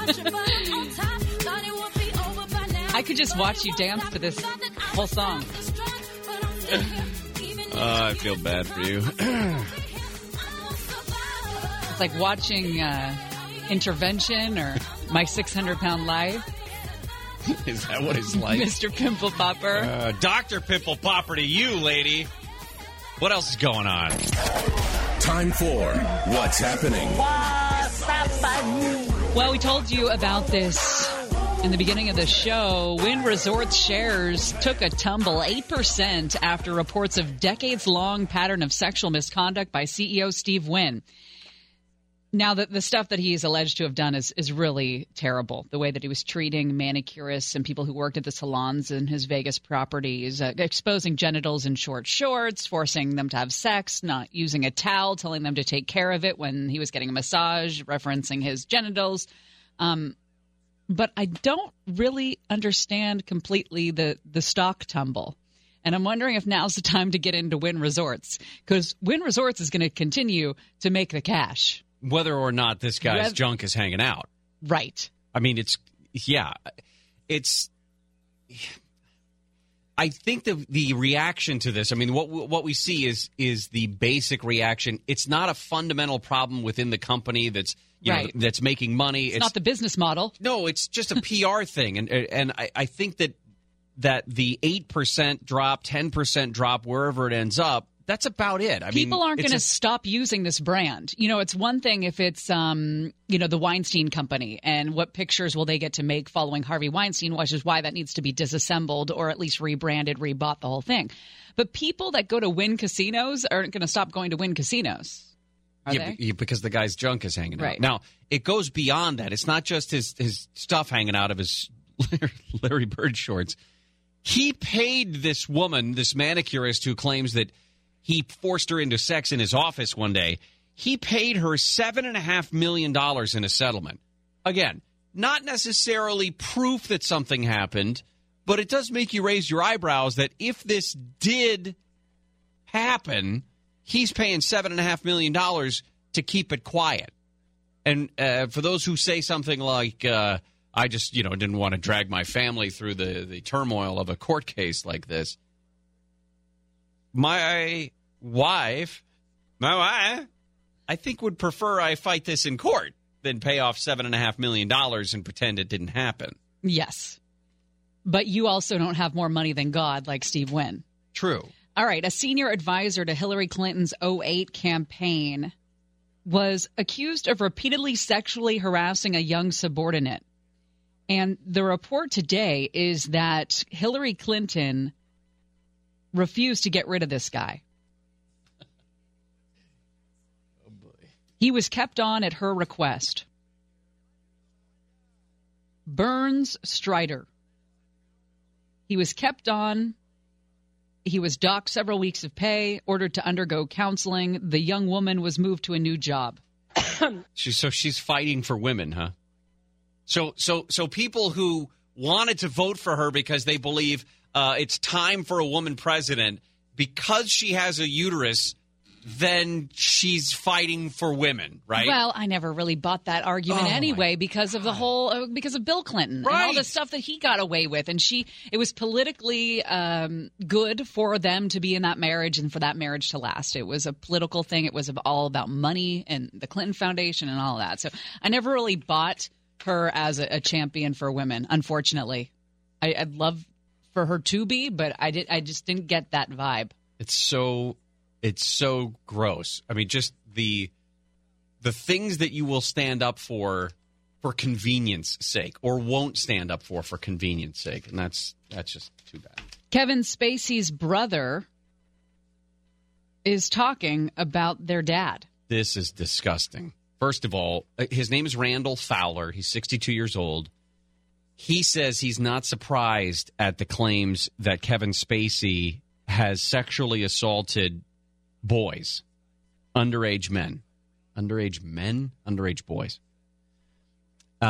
He said that their father was a white supremacist, a guy named Thomas Jeffrey Fowler, that dad abused Kevin Spacey for years in their House of Horrors, and that Randall, the older brother who is also a Rod Stewart impersonator and a limo driver, was raped repeatedly by their father when he was about 14 years old. He's now a Rod Stewart impersonator. Yeah. Yeah, that's what he does. He said that his dad would push him up. I'm not going to get too gross here. His dad would push him up against a wall, and mom would bang on the door and demand to know what's going on in there, and dad would tell him, if you say anything, I'll kill you. And then mom would walk away. Oh, God. Sounds absolutely lovely. James Franco is trending. He was photoshopped out of that Vanity Fair Hollywood issue cover. Hashtag who cares, right? Well, in the world of Vanity Fair and the people that love Vanity Fair, the Hollywood issue is a big deal. And usually it's this beautiful photo spread. I want to say Annie Leibovitz maybe does it. And it's Hollywood's royalty for that year or whatever. It's basically this year every guy who hasn't assaulted a woman. So it's Tom Hanks and Robert De Niro. That cover has a bunch of problems, too, because... Oprah has a third hand. Yeah, and Reese Witherspoon has like a third leg or something like that. So it's all messed up. Well, I saw that, and I get you're right. Annie Leibovitz did it. They're all. I'm assuming they take all those pictures separately, right? I mean, most of them. I think Reese and Oprah are in an embrace, and Nicole Kidman is leaning on Queen Oprah. But other than that, I think all of them are separate, and they Photoshop it together. Vanity Fair, by the way, says. We would have loved the exclusive on Reese Witherspoon's 3 legs. Unfortunately, it's just the lining of her dress. And as far as Oprah, how can we expect her to juggle it all with just 2 hands? KFC has launched a new campaign featuring its first ever, drumroll, female Colonel Sanders. I hate this. I do, too. I hate this for a couple of different reasons. Reba McEntire. Okay, that's my second problem. The new commercials will begin next week with her dressed in Colonel Sanders' famed white suit, donning a mustache. Couldn't they have done it without, let her be Colonel Reba Sanders? McEntire? No, let her be Colonel Sanders. But because a woman? Colonel Sanders could be a woman, right? It doesn't Sure. have to be a man. Right. Why not do it that way Why instead? put her in drag? Yeah. Stop it. There's going to be a backlash. I already don't like fried chicken right now. Colonel Sanders, same as always. Absolutely nothing's changed. Oh, please ignore him like this famous country singer. That's enough of that. I like Rob Riggle when he was Colonel Sanders. Rob Riggle, Daryl Hammond. Yeah. People that look like Colonel Sanders. I don't know why they're switching through so many people. Norm Macdonald did a great one. George Hamilton was a great Colonel Sanders. I mean, the thing is... My neighbor was in the running to be a Colonel Sanders. I've never... You met my neighbor. Doesn't he kind of really? look like Colonel Sanders? And Yeah. Santa, right? He does Santa Claus, too. I never, ever, ever, ever want to hear a Reba McEntire song. There's never a point in my life where I think to myself, gosh, what I need now is Reba. I love Reba, but I just don't like her dressed as a man in a Colonel Sanders ad. Did you watch her show or no, TV show? I like her music. That has Ipecac written all over it. My kids one time. You got to love fancy. They swallowed stuff from under the kitchen sink, and I turned on Reba, and they both threw up. Oh, Gary Hoffman. Yes? You gotta love a little Does He Love You? I don't know what that is, and I don't want to find out what that is. So you're just ignorant of her music. You can't She's say iconic. Oh, seriously. You can't say you hate her music if you don't know Does He Love You? I didn't say... That's not her music, though. That's her singing, and that's all I need to know. No Reba. Stop it! Oh, this is a great Not one. listening. There's a great story behind this song. This is a duet between Reba and her backup singer, who she was close friends with, Linda Davis. And he just left. Gary left. Gary, come but back. anyway, I'm going to finish the story. They wanted to record this with like a Trisha Yearwood or something, and Reba said, no, Linda's perfect for this song, and she would not budge on it. She thought that Linda should shine and get this gig as the duet, and so she won the argument, and this went on to be a huge hit for both Reba and Linda Davis. Linda had a little bit of a career after that. Yeah. That didn't really last. I love this song. Yeah. All right, more coming up when we come back. The most polarizing brands in America. Is Gary coming back? I don't know. It's unclear at this point. Gary and Shannon. Planted in the past, and though my life is changing fast, who I am is who I want to be. She's a survivor, Gary. The baby girl. Now you gotta come back. You got him back for a minute. Seriously, she just kept trying. She's just too hard-headed. Everyone. All right, how about we? Oh my gosh, you should erase that.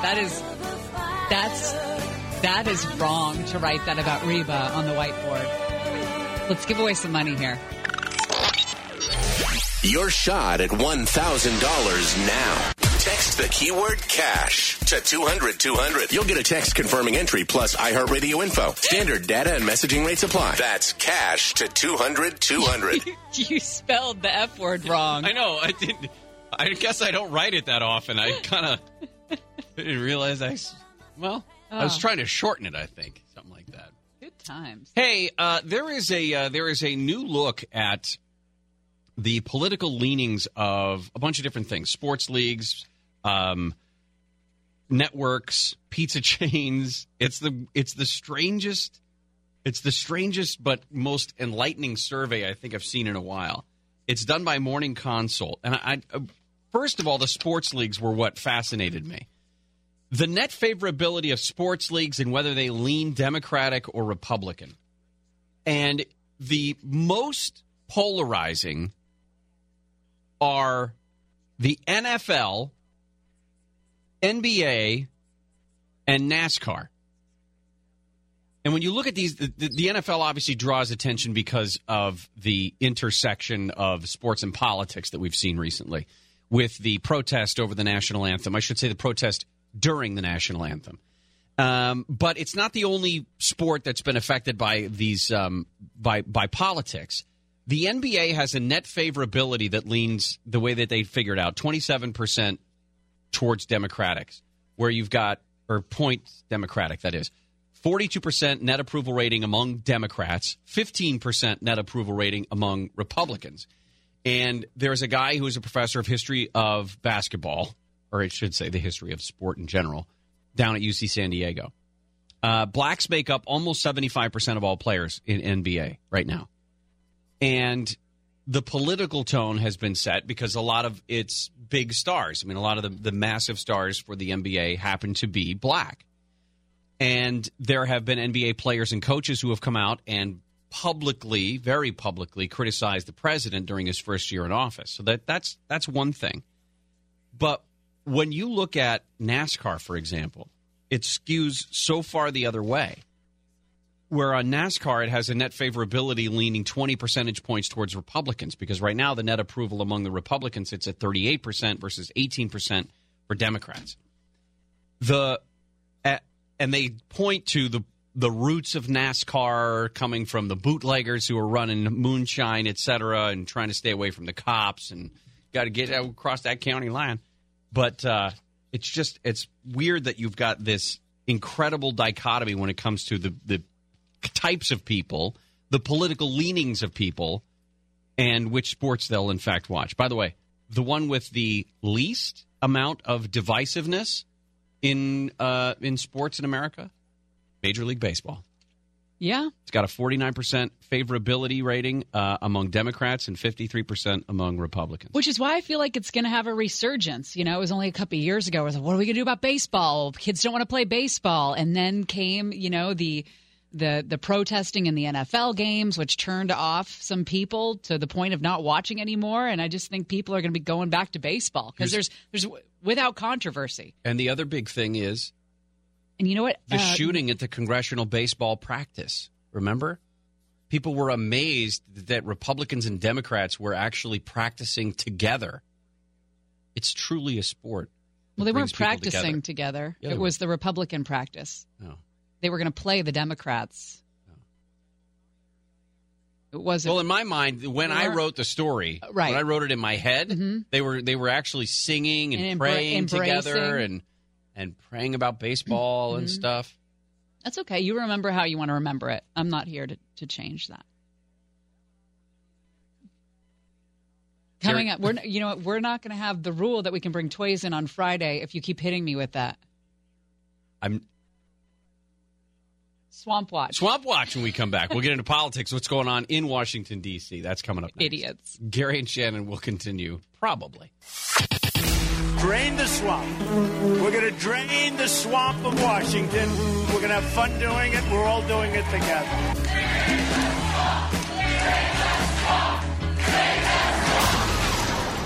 Swamp Watch.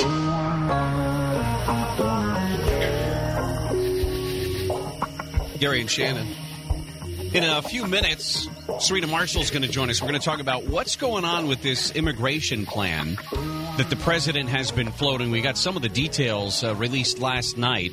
And by early next week, we're expecting the full-fledged plan to be offered up to Congress for discussion. But Serena's going to join us and talk more about what is in this plan and how it's different than what we had seen in the past. Well, the president broke with precedent by delivering a speech at the World Economic Forum there in Davos, saying that America first is not America alone. America is open for business, and we are competitive once again. He made a good point. His basic premise for the speech was, a strong America is better for everyone. And it seems to be very clear. I mean, if we have been for a very long time the economic engine that has been sort of the savior for the world economy for a long time, that's true, although it's not as much a part of the world economy as it used to be. Or I should say that there are other economies that are booming right now as well that could pick up the slack if ever we sort of slowed down a bit. He stuck to his script. He read the entire speech from a teleprompter, did not go off message once. He sounds a little sleepy sometimes when he does that. The world is witnessing the resurgence of a strong and prosperous America. I'm here to deliver a simple message. There has never been a better time to hire, to build, to invest, and to grow in the United States. He does sound sleepy, but, international travel is tiring. He's not 25. No. International travel when you're flying coach out of LAX is tiring. No, the international time change, travel when you're flying an Air Force One is like staying in a hotel. It's not about the flight, though. I mean, the time change can take its effect on you, and more so as you age. He talked about... Why do you always say it like that? What? What do you mean? Because you said people your age. No. I didn't say that. I said as you age, maybe the time change can be more difficult to adjust to. Maybe I'm a little touchy. You're not old. You're 45 for crying out loud. Mm-hmm. I almost just said for something's sake. And I caught myself at the very last moment. God, as I age, those are going to come out, I tell you. I can't wait. But the president... did talk about, we've reported on this show, companies that are taking the tax cuts, the corporate tax rate cut, and they seem to be giving back. Now, I've labeled it as them taking advantage of the corporate tax rate as a PR stunt, giving $1,000 or raises to every Home Depot worker that's worked there for 20 years or something. It doesn't cost them very much, but the PR they get is worth it, right?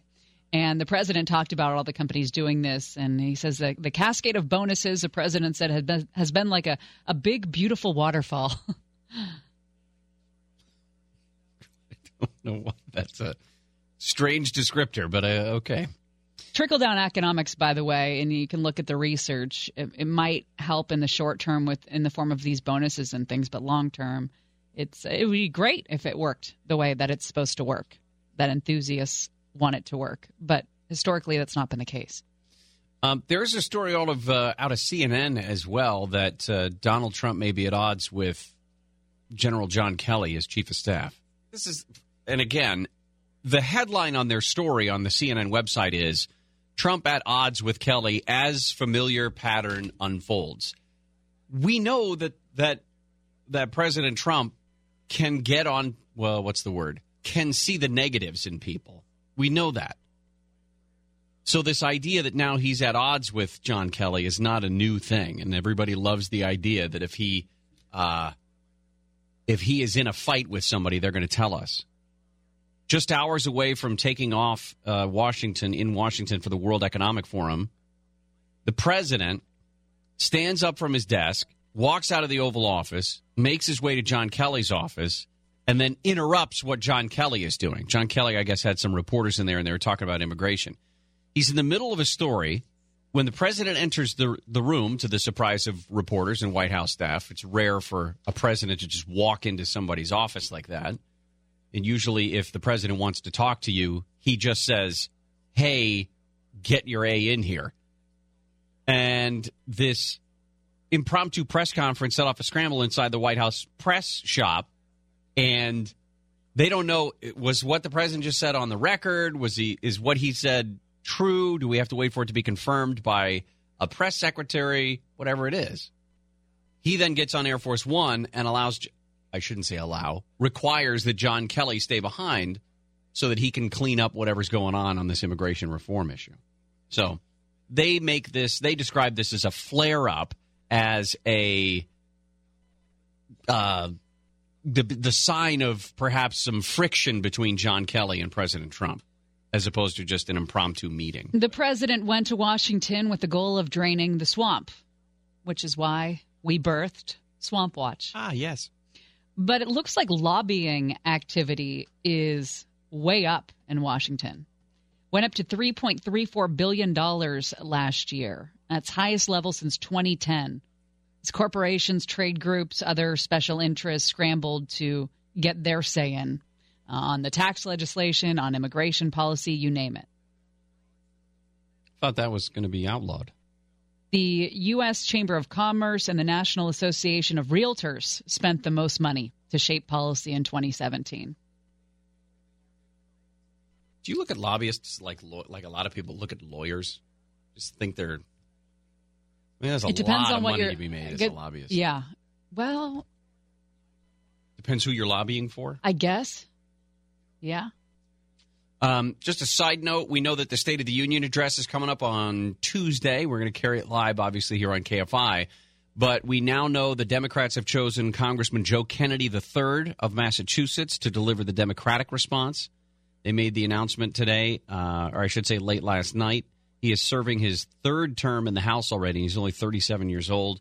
Elizabeth Guzman of Virginia will deliver the Spanish language response to Trump's speech.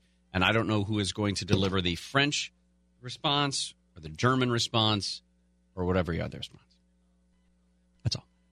Coming up next, immigration guidelines swirling around the swamp. Serena Marshall will join us and tell us all about what's being considered in D.C. Gary and Shannon will continue.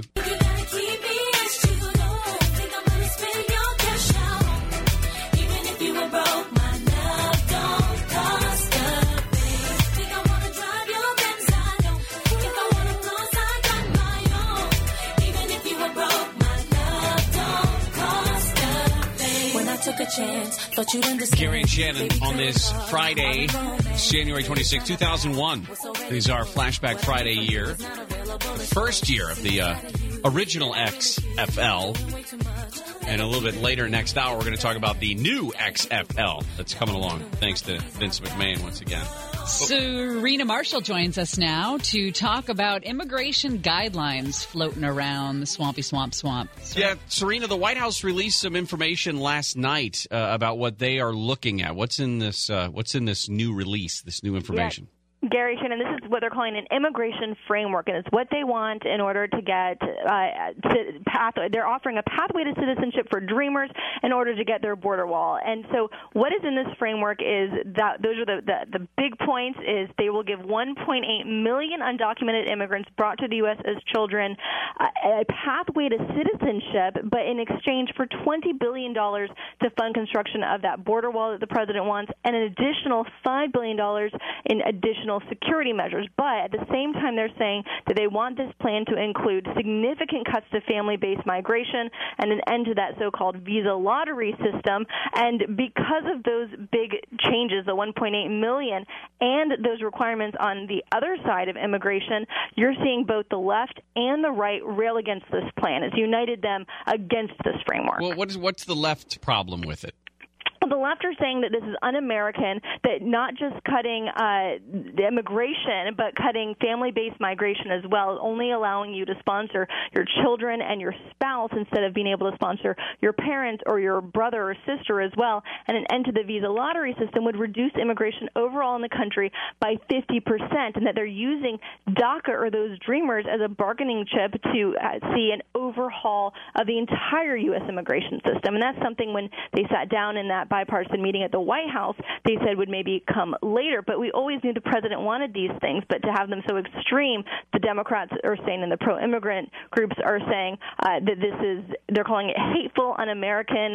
Some of those press releases said Statue of Liberty is weeping. Well, what are the chances, and of course you don't have a crystal ball, but is there any likelihood that the president pulls back the Dreamers, the DACA deal, because they won't go along with this greater scheme? Well, it's always a possibility. It's like you said, there's no crystal ball here in Washington to really see how this will play out. But the problem that the White House is facing is less coming from the Democrats than his own party. You have people like Senator Ted Cruz from Texas saying he won't support anything that includes a pathway to citizenship, let alone one for 1.8 billion undocumented immigrants. And, I mean, Breitbart yesterday when this framework was released, it had the headline Amnesty Dawn. And so he's getting pushback from his own party on this as well, especially because that 1.8 million number is so great, much greater than the current number of DACA recipients of around 700,000. Wow. Does this change at all early next week? Because we heard the original White House statement was that they would have early next week more of these details fleshed out. Can they change this, do you think, before they give it up to Congress? Well, we were expecting these details to come out on Monday, and they were supposed to go up to Capitol Hill and have a meeting at the White House with Dems and Republicans about this framework and how do they want to see it move forward. As of right now, we're getting mixed signals on if that meeting is even still happening. DHS says it's a scheduling issue. Senator Durbin's aide has said that meeting was canceled. So it's not even clear if, now that we've seen the framework, if that meeting on Monday will go forward. But remember, you guys, they're facing a ticking time bomb on this. They have not just the government, potentially another government shutdown, because that extension only went 3 weeks, but you have that DACA deadline in March as well. All right, Serena, thank you. Thank you. Serena Marshall there with the latest on what's going on with the immigration deal as it stands. The president is offering that citizenship path to 1.8 million immigrants. The other big story out of Washington, D.C. today was broken by the New York Times, where they said that they have 4 people close to the matter who say the president ordered the firing of special counsel Robert Mueller back in June of last year. Not huge news in that we have heard whispers of this for some time, and there were questions about whether or not it would be legal for the president to do so. The president wanted to get rid of Jeff Sessions because he wouldn't make this go away. Of course he's going to want to get rid of Bob Mueller. But whether he formally tried is, I guess, the question on the table. And I don't think he did. I think that it was a conversation he had with one of his lawyers, and he said, can't you get rid of this guy, fire this guy? And he was like, no, Mr. President, I will quit before I do that. And that's when the president was like, all right, never mind. I'm not going to fire him. It was just kind of like, what can we do about this situation? It's bugging me. This investigation into Russia collusion and obstruction of justice is a thorn in my side. I want to get rid of it. Can't we fire someone to get rid of it? The way the New York Times did it, I think in their 4th or 5th paragraph, they said they described it as the president's order, that he ordered Don McGahn, then White House counsel, to ask Justice Department to fire Robert Mueller, and that didn't happen because McMahon was the one who said that he would quit instead of doing that. I won't do that. In fact, I will quit if you make me do it. So I don't know where they jumped to the conclusion that it was an order as opposed to, like you said, just an interrogative. Hey, is there a way that I could do this? The president was is in Davos, Switzerland, and when he was asked about it, he said it's all fake news, folks. Fake news, typical New York Times, fake stories. But he didn't specify, because he never does, which part of it was fake. I mean, did he have the conversation with Don McGahn about getting rid of Robert Mueller, or did it go so far as to an actual directive to do so that he only took off the table once Don McGahn tried to or threatened to quit as opposed to doing that? So, coming up in the 1 o'clock hour, florists have been flooded with white rose requests in the entertainment industry. We'll tell you why, what's going on with that. Mo on the Movies joins us. We'll take a look at what's coming out this week. And the XFL challenging the NFL, or a nothing like the last time the XFL graced us with its presence. Great. Gary and Shannon will continue right after this. Come my lady, come my lady, you're my butterfly, sugar baby. Come my lady, you're my pretty baby, I'll make your legs shake, you make me go crazy. Come my lady, come my lady, you're my butterfly, sugar baby.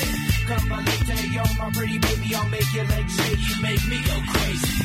Big report today from the Wall Street Journal reporting allegations that billionaire CEO Steve Wynn, head of Wynn Resorts, has engaged in sexual misconduct over many years. They talked to more than 150 women who worked in the massage, the salons at the Wynn properties that were masseuses, women who were manicurists, who have all said that he was out of control with his behavior, forcing genital massages. He would expose his genitals to them when he was getting manicures and pedicures through his short shorts. He was forcing women to have sex with him, even though they would talk about their husband and children. I don't get this guy. I don't understand the game. I'm not. How come I don't? I know why. I don't have $4 billion. Yeah, but if you did, would you ever show your genitals like that? Show me your genitals. Your genitals. What? Show me your genitals. Genitalia. Probably not. And I say probably like, not. Hey, I mean, how about this? I mean, we're talking about hypotheticals like I just stumble into $4 billion. Maybe you lose a little bit of your sanity at that point. So maybe it does fall out a lot. I don't know. The allegations against Steve Wynn were brought up actually in court. It was referenced in a lawsuit when his ex-wife was trying to lift the restrictions on the sale of her stock so that she could actually make some money on it. And attorneys for him in this court filing admitted it. He made a personal payment to this manicurist who had accused him of sexual misconduct, sexual assault specifically. He paid a manicurist $7.5 million to settle the matter out of court, and with promises, of course, that no one would ever talk about it.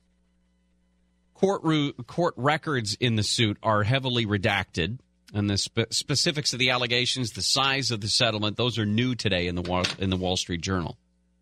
And beyond all of this, the Wall Street Journal said that they talked to, 150 different people who have worked at these casinos and told of behavior that cumulatively would amount to decades-long pattern of sexual misconduct.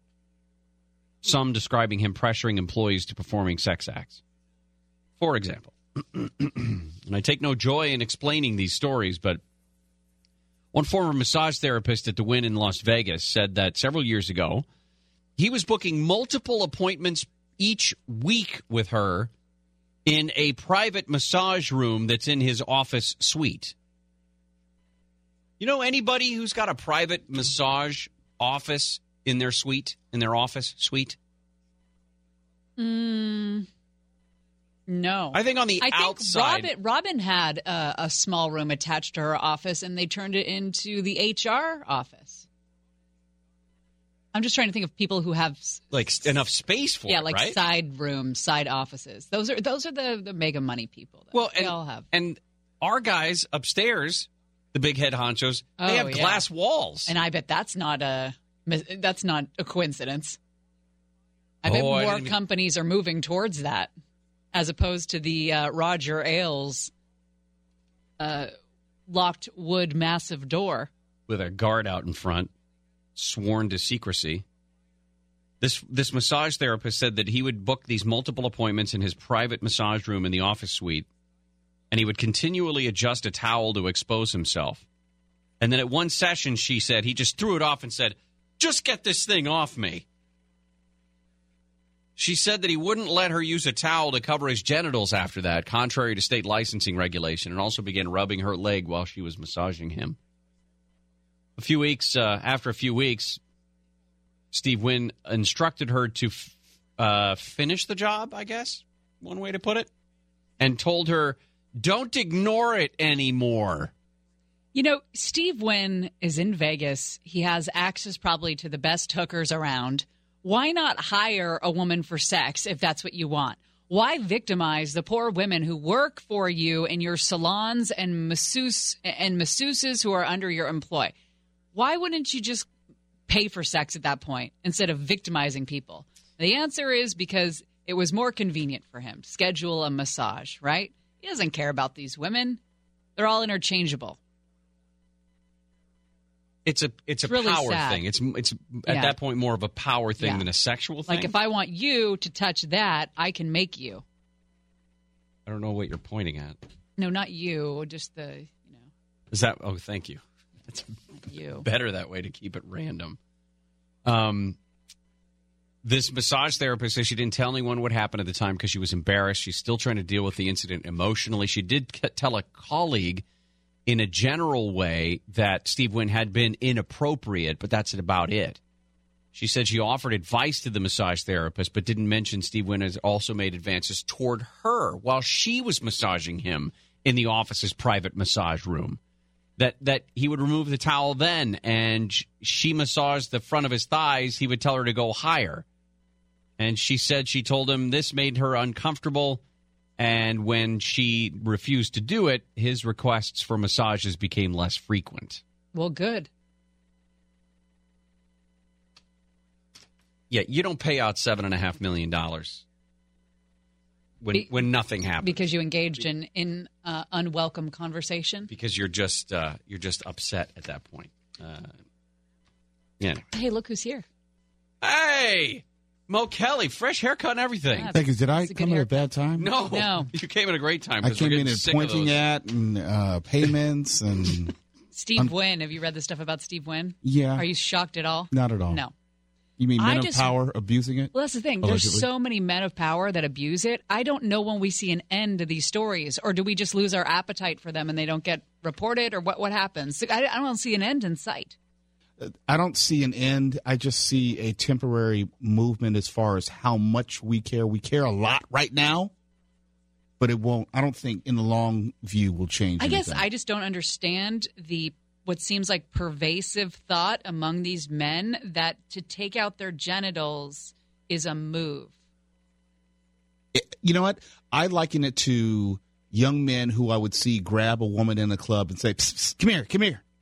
And I would think, how in the hell is that helping you with that woman? And then someone pulled me aside and said, you know what? It must have worked at some point. That's what Gary says. It only has to work once for you to believe that it's going to work again.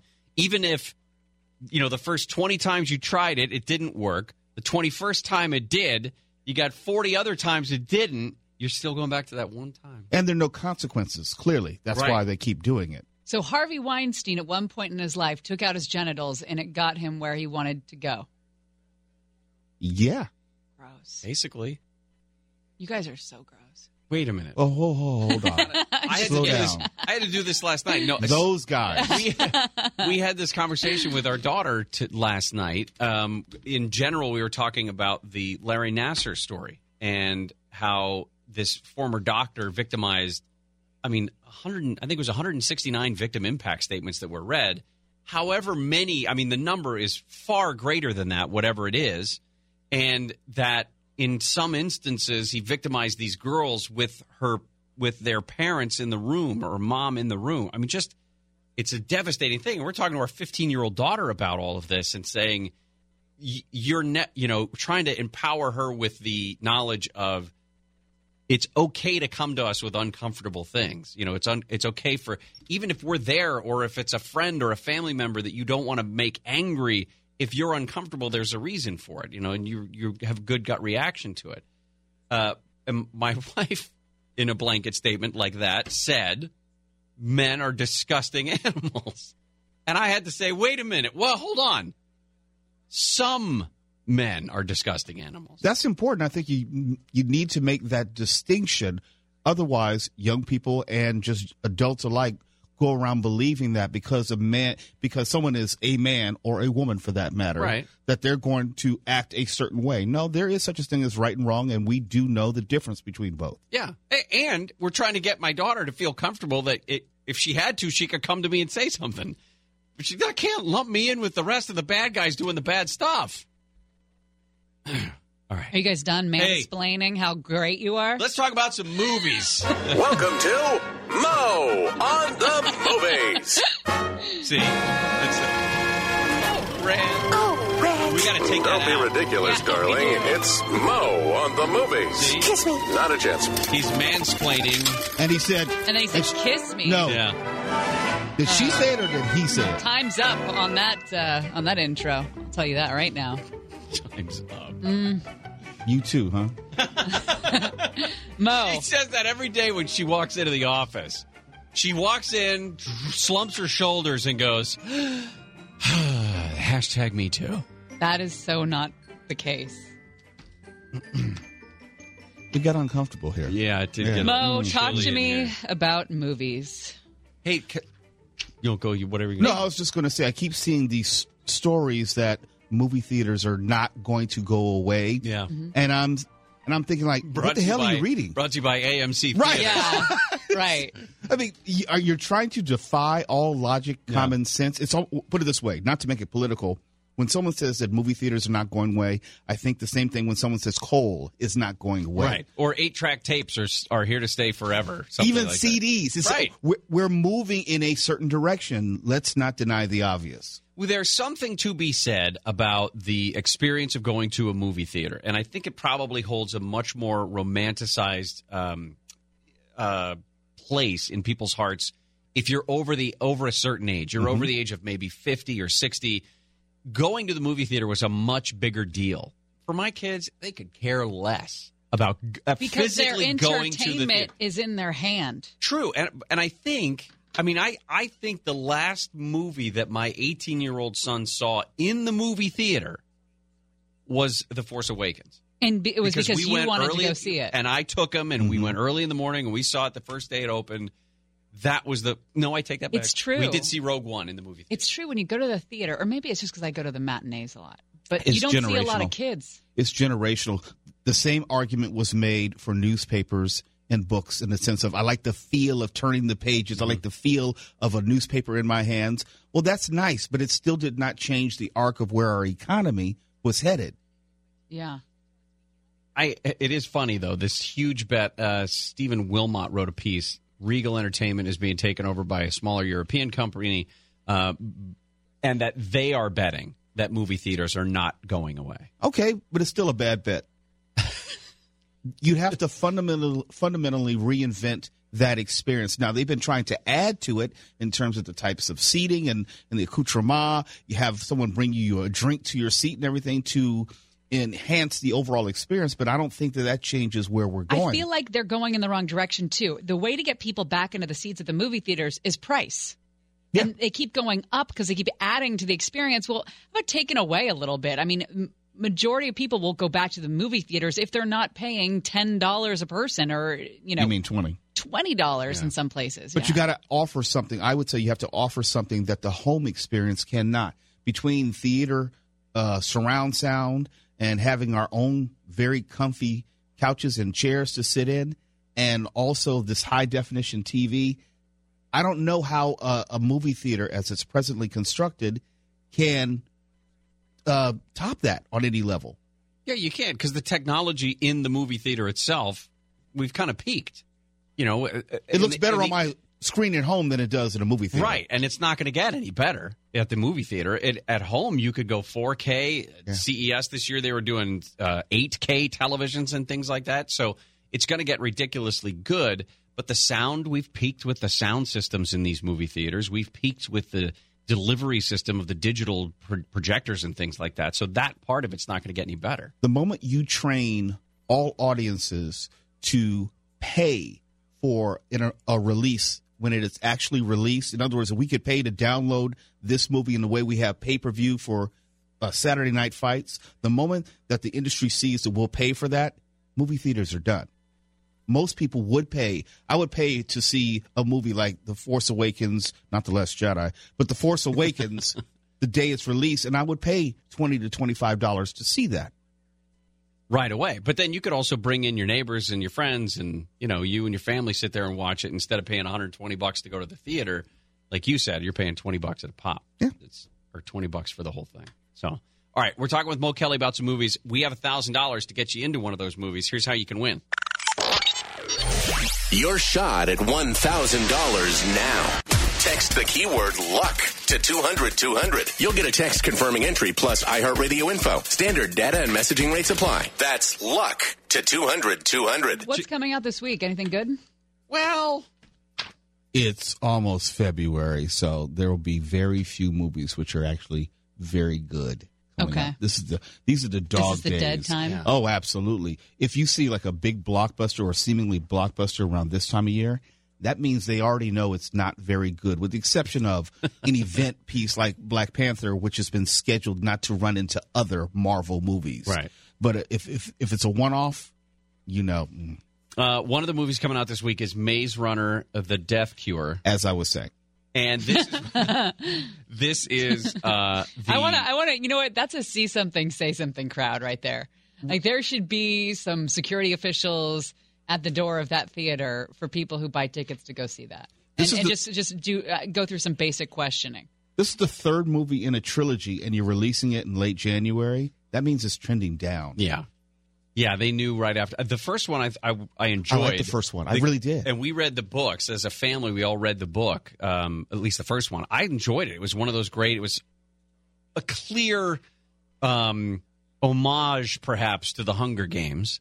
But they did a good job with it. And the movie played up that creativity very well. Here is a clip from The Death Cure, Maze Runner: The Death Cure. They took you because you're immune to a plague that's wiping out the human race. They think you're worth sacrificing to find a cure. I don't know. They could have told this story in 2 movies, I think. Wait, what am I getting profiled as again? What are you talking about? Because I'll totally go and see it. Oh, just seeing how you're doing in your life. So for buying a ticket to Maze Runner, why am I going to get profiled though? Just what does it hint at? That maybe you don't have enough going on. Oh, you don't know anything about movies. Yeah. Yeah, my Saturdays are pretty much just, We're going to fix that this year. If I go and watch a movie at 2 p.m. on a Saturday, I think that pretty much speaks for itself, This is my February resolution. Okay. Wait a minute. What happened to the resolution to see Escape from New York? That did not make the resolution list. That was a promise you made. Okay, I will watch it this weekend. Yep. This weekend, also you a promise that you've right. made before. Right. Okay. And the other one, I think, is getting a lot more critical acclaim is the movie Hostiles, directed by Scott Cooper, of course, Christian Bale, Adam Beach. It's a Western. Guess what? A lawman doesn't like Indians and then befriends one. I'm totally guessing just based on the trailer. I've killed savages because that's my job. You have no idea what war does to a man. I hate him. I got a war bag of reasons to hate him. This will be done, and it will be done by you. Captain Joseph Blocker has made a career of genocidal slaughter, which has left him bitter but not remorseful. And it sounds like Batman set in the Old West. Hence the Christian Bale. Yeah. Where is she? Yeah. They're joined by Rosamund Pike's character, Rosalie Quaid, whose family was slaughtered by Comanches. So it's just this strange thing. He has to escort the captain has to escort one of his old enemies, a dying Cheyenne chief named Yellowhawk, to his ancestral lands up north. Everybody knows that they are going to, at one point face danger together and form a team, the reluctant team. It sounds like the Magnificent Seven on a certain level. Yeah. This reluctant team. Yeah. Christian Bale is great. I think he's a great actor when he does the things that matter. And this could be one of those things. But this is a classic example from where I sit of no new stories being told, just different storytellers changing a little bit of this or a little bit of that, but everything feels derivative and reminiscent of something we've already seen. Yes. One of the because we're old. Let's go back for a second. Some of these other notes from Hollywood. You're old. You mentioned Black Panther coming out. February 16th is the release date, so it'll be Valentine's Day, or not Valentine's Day weekend. It'll be President's Weekend, I believe. President's Day. So you've got an extra long weekend. You've got the first big movie of the year coming out, and highly, highly anticipated on top of that. And there's no other big offering to compete against it.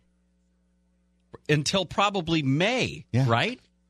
So this thing is going to sit atop the box office for some time. They're saying, according to early pre-release surveys, The Hollywood Reporter expects somewhere between $100 and $120 million opening weekend. That is insanity. Can we talk about Mission Impossible 6 for a second? Sure, why not? Who's tired of Tom Cruise in this? I'm not tired of Tom Cruise. I just don't know that the series of Mission Impossible is worthy of a 6th movie, just like Transformers wasn't worthy of a 5th movie. I actually am a Tom Cruise fan and appreciate him in just about everything he does because he does his own stunts and he does types of movies which appeal to me. But Mission Impossible 6 with those character arcs don't seem like they're really going anywhere. I don't know how many times you can save the world as a spy by yourself without the help of the government. Will this be the last one? Probably. I don't know. With I said him? that with Fast and Furious after the 4th or 5th movie. Yeah. And we're looking at number 9. Right. So if look, a hit cures everything. If this movie is a hit in ways that they did not expect, then of course you can expect more movies in the vein of Fast and Furious afterward. I'm not so sure that this is going to be the one which turns the franchise in a different direction. But I'm not tired of Tom Cruise, to answer your question. I'm not tired of Tom Cruise, but in this role, I just feel like it's time for him to maybe move on to a supervisor's position or something like that? maybe the August of his life. No. You know? And not He's be- at the Harrison Ford time where Harrison Ford Oh, yeah, that's stopped true. being the lead. He was like the complimentary lead. He was being cast up to I still opposite think like Tom Liam Cruise- Hemsworth or someone like that. I still think Tom Cruise could be the lead and carry a movie. Like you said, I like him in everything he does. But I guess the action role, and we've talked about it before, Right. aging guys in action roles. But this is just like the Maze Runner in the sense of the Maze Runner is not trying to appeal to me, to you, to Gary. They're trying to appeal to the Blakes of the world. Okay. No disrespect to Blake, or at least not a lot of disrespect to Blake. I'm good. I'm all Rather right. disparaging way. I don't think Blake feels disrespect. We Not too often, no. Yeah. We have up on the website the 27 worst movies ever made according to the Razzies. I just wanted to read to you the top 10 because I think they're pretty fun. Again, top worst movies ever made based on the Razzies, which are the Raspberries, bad acting awards. Number 10 was Mommy Dearest. I'm not so sure I agree with that. Number 9. I loved Mommy Dearest. Number 9. I thought Faye Dunaway was over the top in a good way. Striptease. Yeah, I could see that. Yeah. That was our That introduction was, to. I'm so excited, I'm so excited, I'm so scared. No. Oh. Demi Moore. Oh. Showgirls Yes. was the Elizabeth Berkley one. It's on the list. Hold It's your, on hold the your list. thought. Oh, okay. The Lonely Lady is number 8. Never heard of it. 1984. Bolero was number 7. Yeah. Gigli was number 6. Yes. The Twilight Saga Breaking Dawn Part 2. Damn very right. specific. Showgirls, there she is, number 4. I like that, though. Battlefield Earth was number 3. Mm-hmm. And wasn't that just like a big Scientology ad, the whole thing? It was, but it was a bad one. Number 2, I Know Who Killed Me with Lindsay Lohan. Oh, and God. number 1, Jack and Jill, starring Adam Sandler and Adam Sandler. What was that about? He plays his sister, I think. It's him. It's a character that Adam plays. He's trying as to be Adam Medea Sandler, or something? and he plays his own sister in the whole thing. You've never seen Medea then, right? Oh, I have. I like those movies. Mo, thank you. Thank you for having me. You can hear the Mo Kelly Show Saturday and Sunday night, 6 to 8, right here on the KFI. Oh, and very quickly, if I could just promote this, I had a great conversation with music legend Engelbert Humperdinck. Oh, you wrote that on Facebook. And it's only for online enjoyment. We have it up at KFIAM640.com right now, or you can go to iHeartRadio. You'll be able to find it. But it's a great conversation with a music legend. He has a performance coming up, a few coming up in California. But I don't want to spoil all the surprise. Excellent. All right. Thank you, Mo. When we come back, Jason Nathanson's going to join us talking about music. We're going to talk about the Grammys coming up this weekend and how it is that white roses are going to play a huge role in this weekend's ceremony. Hashtag slacktivism. Gary and Shannon will continue.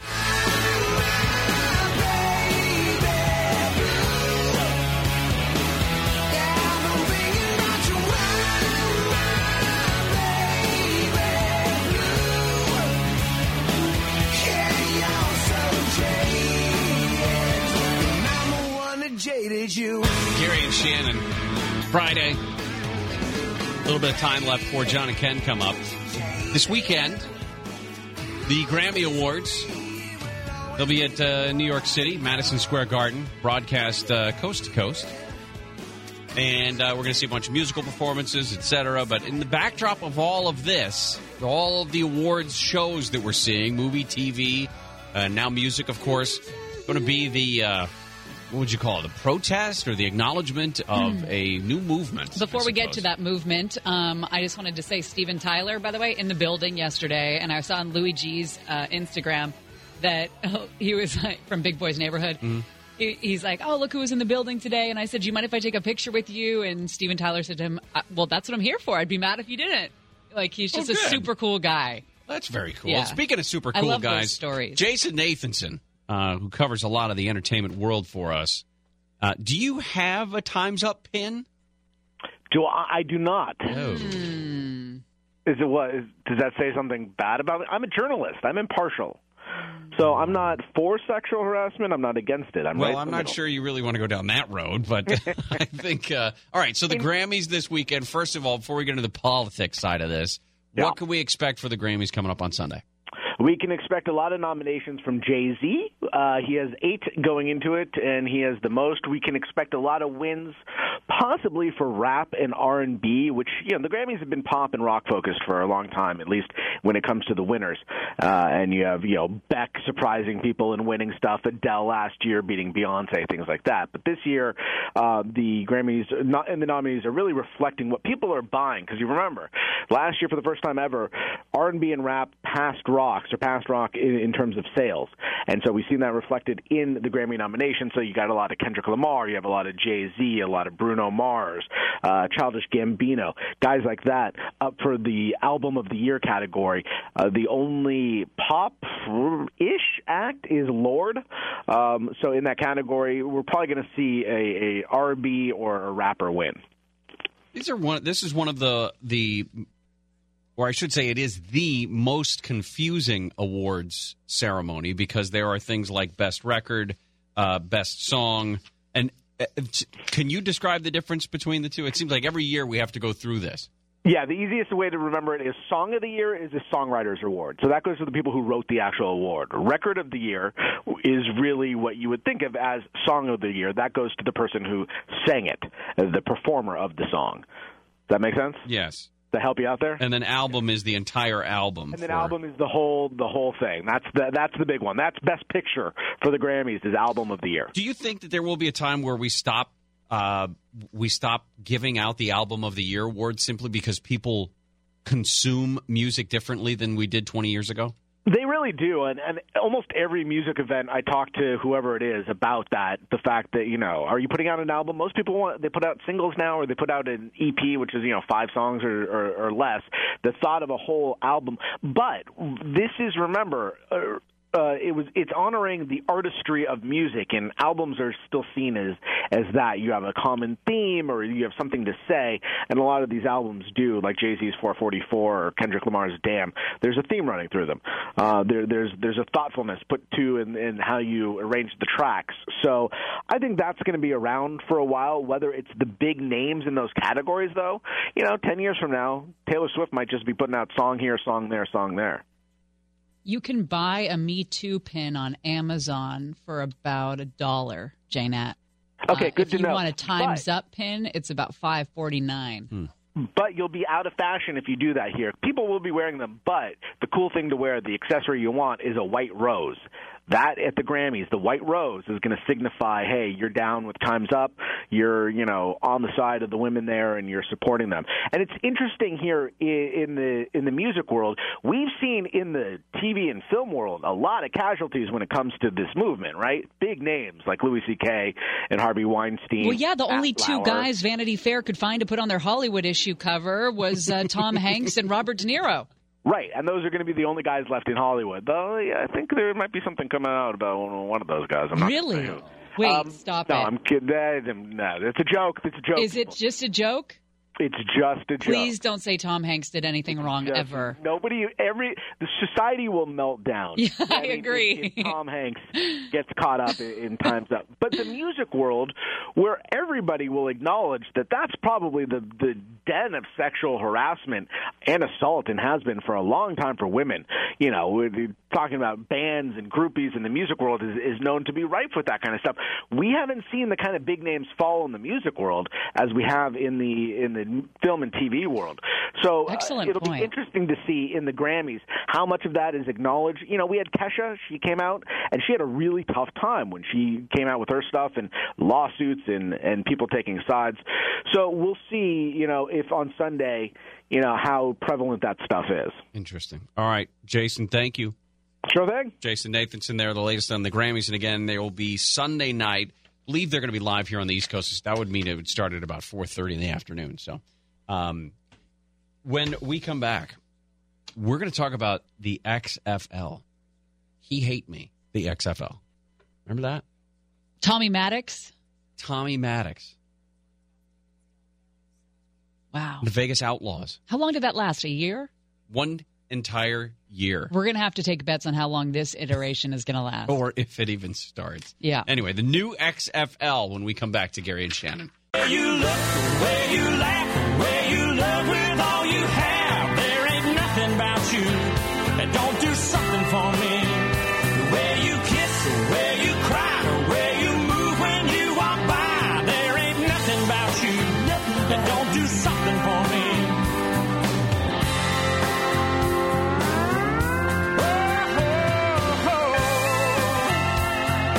The best song of 2001. Brooks and Dunn, ladies and gentlemen. Ain't nothing about you. And see, I don't have a problem with country. There's a lot of country music that I like. It's just specifically Reba. Can you acknowledge the coolness of me getting to see her at the Grand Ole Opry? That's very cool. There's nothing cool about that? You couldn't have picked another night? Listen, Blake. It was her and Vince Gill, and then Carrie Underwood surprised us. That's a killer night. Gary was not Shannon West on 103.5 Hot Country KHSL, back-to-back Hot Country hits. So my opinion is really the only one that matters on this topic. Serving up raw cuts. And the fact that you saw Reba at the Opry is very cool. Thank you. I thought so, too. May have been in the last row of the entire place, but it was awesome. All right. The XFL is coming. WWE founder and chairman Vince McMahon announced Thursday that he's giving a professional football league another go. Something that sounded a little bit like this. Ladies and gentlemen, this is the XFL. Ooh, towards the end there, he sounds a little bit like Jerry Brown. Something was coming up. And he has said, listen, it's going to be the 8 teams to start, 40-man rosters, 10-game season that would begin in January, 2-hour game time goal.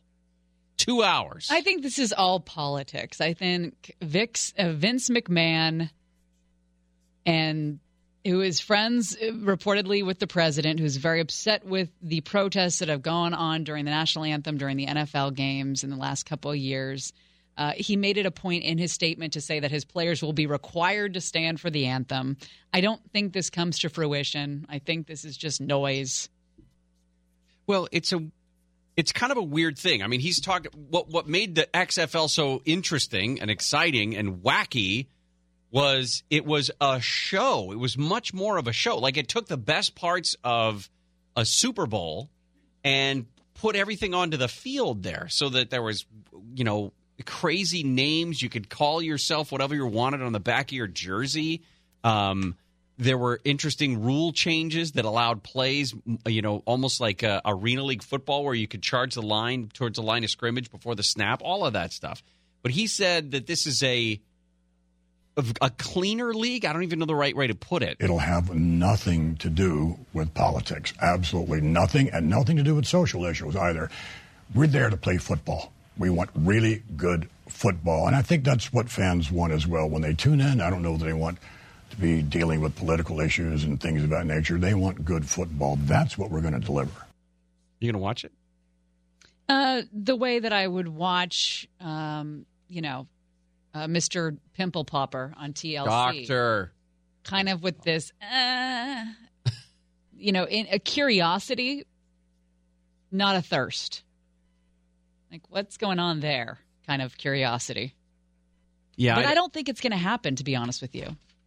I just don't see it coming together. Well, and would he keep the old teams? Would he keep the Birmingham Thunderbolts and the Chicago Enforcers and the New York, New Jersey Hitmen? What was a failure then, how does it become a success now? I don't know. When it only lasted a year. Would you do sideline reporting for the XFL? Fred Rogan did sideline reporting for the XFL. Did he really? Mm-hmm. Yeah, that was an NBC product, wasn't it? Yes. I mean, that was a specific NBC thing. Yeah. He said, Vince McMahon at least said, he doesn't have any network signed up specifically that has even shown interest in Well, any he's got of a this. few years to get it done. And you can't, it's not like you can spice up the cheerleaders like he did 18 years ago. They were like go-go dancers, weren't they? Right, yeah. I'd do that. There you go. Come on. You do what? A 40-year-old go-go dancer on the sideline at the XFL? I am in. Oddly enough, there's probably a good set of guys that would want that. A nice niche you can carve out there. Yeah, that's like the dark web right there. Yeah, right, exactly. That's like Lid for every pot. That's like a Tuesday in North Hollywood at the Little Darlings. All right, John and Ken up next. We'll see you Monday. Stay dry, everybody. Gary and Shannon's Side Studio Show. Check 2, 3, 4, 5, 6, 7, 8, 9, 10. All right, here you go. Coming up later this morning on the Gary and Shannon Show, the federal government is back at work. It's day 2 of the cleanup along their... Coming up late. Sorry. Coming up. Are you done? Yes. Hey guys, it's Gary and Shannon here. Hey guys, Gary and Shannon here. Everyone loves a clean slate in the new year. If you're sick of struggling financially or have debt holding you down, call our friends at... Sorry, Cal. Yeah. Cal, our friend. Call our friends at Oak Tree Law to get a fresh Mother of God. Coming up later on the Gary and Shannon Show, the first primate clones. I stole from your paper. Coming up later on the Gary and Shannon Show. Say something smart. You did. You did something smart right there. Oh, did I? Coming up later on the Gary... Coming up... See, when we get to this point, it doesn't end well. This has been Gary and Shannon's Side Studio Show. Yay. Stay tuned for more outtakes and bloopers. Stay outtakes and bloopers. Oh, you know what I'm saying. We're going to keep scrolling up. Well, that's all the time we have. Join us next time on Gary and Shannon.